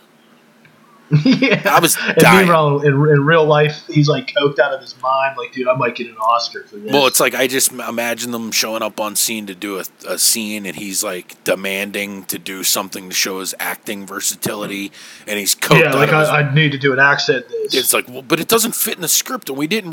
Don't worry about it. Just bring in Linda and Bob, the producer's daughter, and I'll just wing it. And they filmed a 20-minute scene of him just being like, "Let me tell you, little girl, I make the best cookies and smoothies or whatever the fuck I'm making here." She's like, well, she takes a drink of this shit and she's like, "It's good." Like, dude, I was dying during this. And then, okay, so basically... They run the course of the story out where, like, he's getting more and more shit on these guys. And, spoiler alert, he brings down the entire gang, okay? And there's a fucking hilarious scene at the end of this where it's like a montage where there's music playing and it doesn't fit the scene at all, but it just shows all these bikers getting arrested at gunpoint as Sheen walks away from Courtney Vance, stripping off all of his biker paraphernalia and just leaving it in the dust. Into the desert. It's so fucking funny. And then it's like, then you get the wording at the end telling you this is a true story. Dan Saxon is actually an extra in the film somewhere. They don't tell you. Yeah, where. I forgot that. That was hilarious. And I found out something super interesting that I didn't know about this. So I went through nefarious means to watch this movie because I didn't have a copy, or at least I don't think I have a copy of it, other than on VHS, which I didn't have the ability to watch. So I end up finding an alternate version of this movie I didn't even know existed. It had a different title. It's called Fixing the Shadow. And apparently this is the uncut version of the movie. And the footage I looked up, this is apparently only available commercially in Germany. And the only difference is there's a scene in the movie where they go and rob a liquor store, basically. And it creates a little conflict between Michael Madsen's character, Blood, and Dan Saxon, the character that Sheen plays, because they just inherently murder this woman for no reason. And she just gets shot, and it's like a normal scene. But in this version, it's a little bit extended, so there's a lot more blood and guts in it, which the movie doesn't need at all. But just, I saw this movie probably in like 1995 or so on HBO, so I'd been aware of it for a long time. And I never knew of, heard of, or even thought about an existing extended version of this. And I found it completely on accident. Because I did notice that when I was watching at the beginning, it did have the title credit of Fixing the Shadow, but it just didn't really I just didn't think anything of it. I was like, I don't remember that. But I don't remember the Beyond the Law title sequence either. So, it was interesting to find that out just because of, watching it for the show. Yeah, crazy. And as always with the Thursday Night Prime segment, the tagline is, as usual, horrific and uncreative. Some men are meant to stand between good and evil. And the better one is on the poster because it says Beyond the Law on top, but then above that it says Charlie Sheen is Beyond the Law. But this is a great Thursday Night Primer, man. It's completely original HBO. Like we said, it was pretty rare for the time that Charlie Sheen was an A-list, in the midst of his early career actor and did a straight to HBO movie. Of course, with the supporting cast, as we've been through, Linda Florentino, Michael Madsen was great as Blood, Courtney B. Vance, some of the character actors, Leon Rippey as Virgil, who they also called Dildo. Which is hilarious because there's that scene is probably in his... Dude, the scene where he's like, I'm a lot of things, but I'm not a dildo, is hilarious. Yeah. And then like you were saying earlier, it all comes full circle because at first he's like training Sheen and pushing him too far, or Sheen like almost kills him because how far he pushed him. He's like, now you're ready. And then meanwhile, towards the end, he like throws his badge at Sheen, like, I can't do this anymore, man. You're fucking crazy. I was just dying. I'm like, geez, now he's turning back on him. It's like this whole full-fledged thing. And yeah, that was like an underlying thing they're like being dead serious about. He's like, man, I just don't like him calling me dildo. And so like when they have their falling out, Charlie Sheen's walking away like, see ya, dildo. It's so funny. It's just classic mid-90s just schlock. But yeah, for those listening, man, if you never saw it, Beyond the Law, I think I saw it on like Stars or Showtime on demand, but like Ed said, you can track it down. But it's definitely a well-paced, easy watch. Another solid 90s action B movie. Absolutely, man. So I really enjoyed this one. I definitely recommend it. If you haven't seen it before, it's a scene to be beholden. It's a really cool movie. I actually like the movie a lot. And this I think says it all. This is, without a doubt in my mind, the best movie we've so far covered for Thursday Night Prime. And as you guys know, on our 5-star rating scale, I'm actually going to give this one 4 stars. Nice. I'm 3.5. Right on, man. So that's Beyond the Law. So hope you guys enjoyed what we put down. We're going to have another episode next week, as we normally do. And we didn't actually even talk about this because we're very well prepared. But for next week, what the hell should we do, man? There's a lot of options. We talked about hitting some of these initial ones with the mainstays of the Thursday Night Prime genre. We got Rothrock in there. We got Dawn the Dragon. We did Brandon Lee's. So maybe we should do either Dudikoff or classic The J, Brain Fart. What was the other dude? Oh, there's Andrew Stevens. There's fucking Andrew Stevens. That's who I was thinking of. You know what? Let me see. Yeah, we'll have to announce it on the Twitter. perhaps? Yeah, we could do that. Why not? I think I have a pretty good one in mind for him. So, but yeah, check the Twitter. And you guys know, if you want to follow us on Twitter, you can do that at any time at What's Real Pod 1. Again, that's at What's Real Pod 1. So give us a follow. We'll give you some announcements during the week to figure out what we're going to watch for Thursday Night Prime. But guaranteed next week, we're going to have a brand new episode of Thursday Night Prime for you, and that's a promise. So stay tuned, guys. We're going to take a quick commercial break. When we come back, we're going to do our normal wrap-up. And, of course, there's no shortage of goofs in the world, so goofs are goofs will be in the following segment. So stay tuned, everybody. We'll be back right after this on the What's Real podcast. Phoenix Granite Fabrication Incorporated, 50 Oak Road, Gibsonia, PA, 15044. Phone number 724-252-8995. At Phoenix, our goal is your happiness. It's as simple as that. We believe everyone should have the kitchen or bath they've always wanted. You've waited for what seems like a lifetime and have carefully planned it.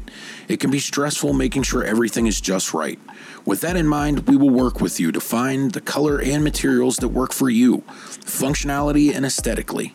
We believe that you should understand how engineered stone and natural stones perform. We want you to have the beauty that lasts and lasts. It's what you deserve.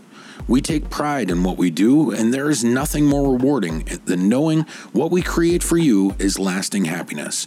Give us a call, send us an email, or stop in to chat. We'll help you transform your kitchen or bath into a thing of beauty.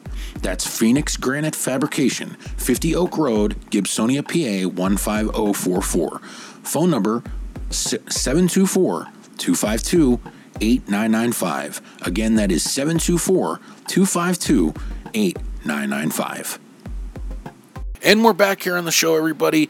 We are winding down this week. We really appreciate you guys sticking it out with us here on the show. But, you know, we thank you guys for listening. Also, real quick, if you guys have any comments, questions, concerns, you want to yell at us, tell us anything, bitch at us, give us your life's problems, feel free to do so through email at whatsrealpod@gmail.com. Again, that is whatsrealpod@gmail.com. If you listen to us on iTunes, we really would appreciate a 5-star review. That really helps the algorithm and helps get us in front of more eyes and ears, so that's definitely a good thing. And also, as we mentioned before we went to break, follow us on Twitter at What'sRealPod1. Again, that's What'sRealPod1. So the J, as I ask every week, what do we have on the goofs front? This one's funny because I was talking to you about this complete goof, and you were like, the J, no matter what, we do not drop this guy's name on our show ever. And I said, well, it's for the Goofs or Goofs segment. And did you hear what he did? And you're like, yep, we're doing it. And it's 169, Tekashi 6ix9ine, one of the biggest goofs ever. And I'm all about the American dream. I'm all about an artist in their own style. But this is like an example of a guy that just goes overboard with it. And I just think he's a complete jackass. And he was recently doing a prison stint. Who knows the specifics, but there's, it's pretty obvious that he snitched to get a much lesser prison sentence. I mean, he was looking at life in prison, and he's already out. And the reason that he's on the GRG segment this week is because he went after, hey, Ed and I's boy, one of our own, a man that represents Pittsburgh sports, the legend Snoop Dogg himself. Tekashi 6ix9ine issued an accusation to Snoop Dogg saying that he snitched on Suge Knight, and Snoop Dogg barked back, and it's making 6ix9ine a complete goof for goof candidate this week, because how do you go after the Snoop Dogg? Yeah, I mean, rats are going to go after dogs. That's just how it happens, I guess. This is also a difference in generations here, because a lot of people don't really seem to have a problem with this dude. But, I guess I'm from the era where we didn't really like dudes that were just fucking rats. And it's not like me and the J are criminals here, but it's just glorifying shitty rat behavior is pretty lousy. The dude's music sucks, so I don't have any reason to ever give a fuck about any of that. And that's, pretty much just garbage. So, it sucks. He's a goof. Do I think Snoop is a snitch? No. It's just random bullshit. This is the world we live in now, where people just say fucking stupid shit for attention, and oddly enough, people give it to them. And, I think that it's extremely appropriate because, as you said, that's the exact conversation we had. I literally had no interest in bringing this fucking goof up on the show at all. But as I just said, this fucking goof kind of fits perfectly into this segment. So, yeah, it's fully warranted in my book because he's a fucking goof, all right. Asshole. And I'm gonna end it with Snoop's quote because Snoop's the man, and he said, "Last time you said something, I ain't have time, but today I got time. You better get the fuck off my line. N-word. Rap boy, you really better leave me alone. I ain't the one. No way. Go on and do your shit. Get out of my way, bitch. You funky dog-headed, rainbow-head, dog-head bitch. Yeah, you better leave the dog alone. Go find you a cat. Tom and Jerry shit. Fuck with the dog. Nothing nice, bitch. Rap boy."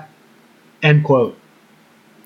I think we've just inadvertently created our very first podcast character, a.k.a. J-Dog over here, which is fucking hilarious, because there is going to be points in the podcast now, I think, where I'm just going to randomly be like, "So, J-Dog, what's your take on this?" And that's where we're going to have you chime in like that, because seriously, we're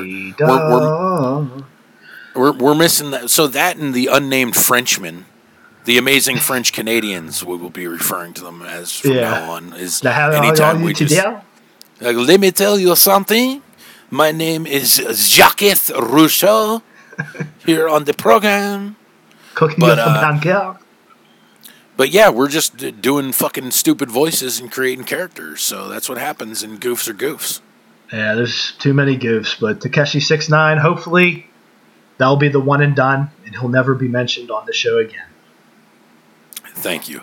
I appreciate that. So that's it for us this week, guys. We hope you really enjoyed the show. We really enjoyed sitting down, do it for you, as we do every week. Yeah, man, taking the show home as only the J-Doggy Dog can. Shout out to producer Cam, the wizard, the man behind the magic. Thanks for what you do producing the show, Cam. Love the show. Hey, Ill, we do it our way. Sinatra shit every week. Love it. Always looking forward to it. To those that follow, man, we love your support. We appreciate it. Start interacting with us, man. We're looking for emails and Twitters and whatever you call them. But hit us up anytime. Much love to everybody. Stay healthy. You'll hear me next week. Right on the J. Thanks again to our producer Cam for the work he puts in on the show. Thanks to you, the J, for sitting down and chopping it up with me for a couple hours here on the podcast. I really appreciate it, and I enjoy this every week. Thanks to everybody at home listening. We really appreciate all your support, and we really appreciate you guys taking the time out to sit down and listen with us. So that's it for us this week, guys. We'll see you next week on the program. Stay safe. Stay healthy. Happy birthday to Joey Ramone. See you next week. The real question is, what's real?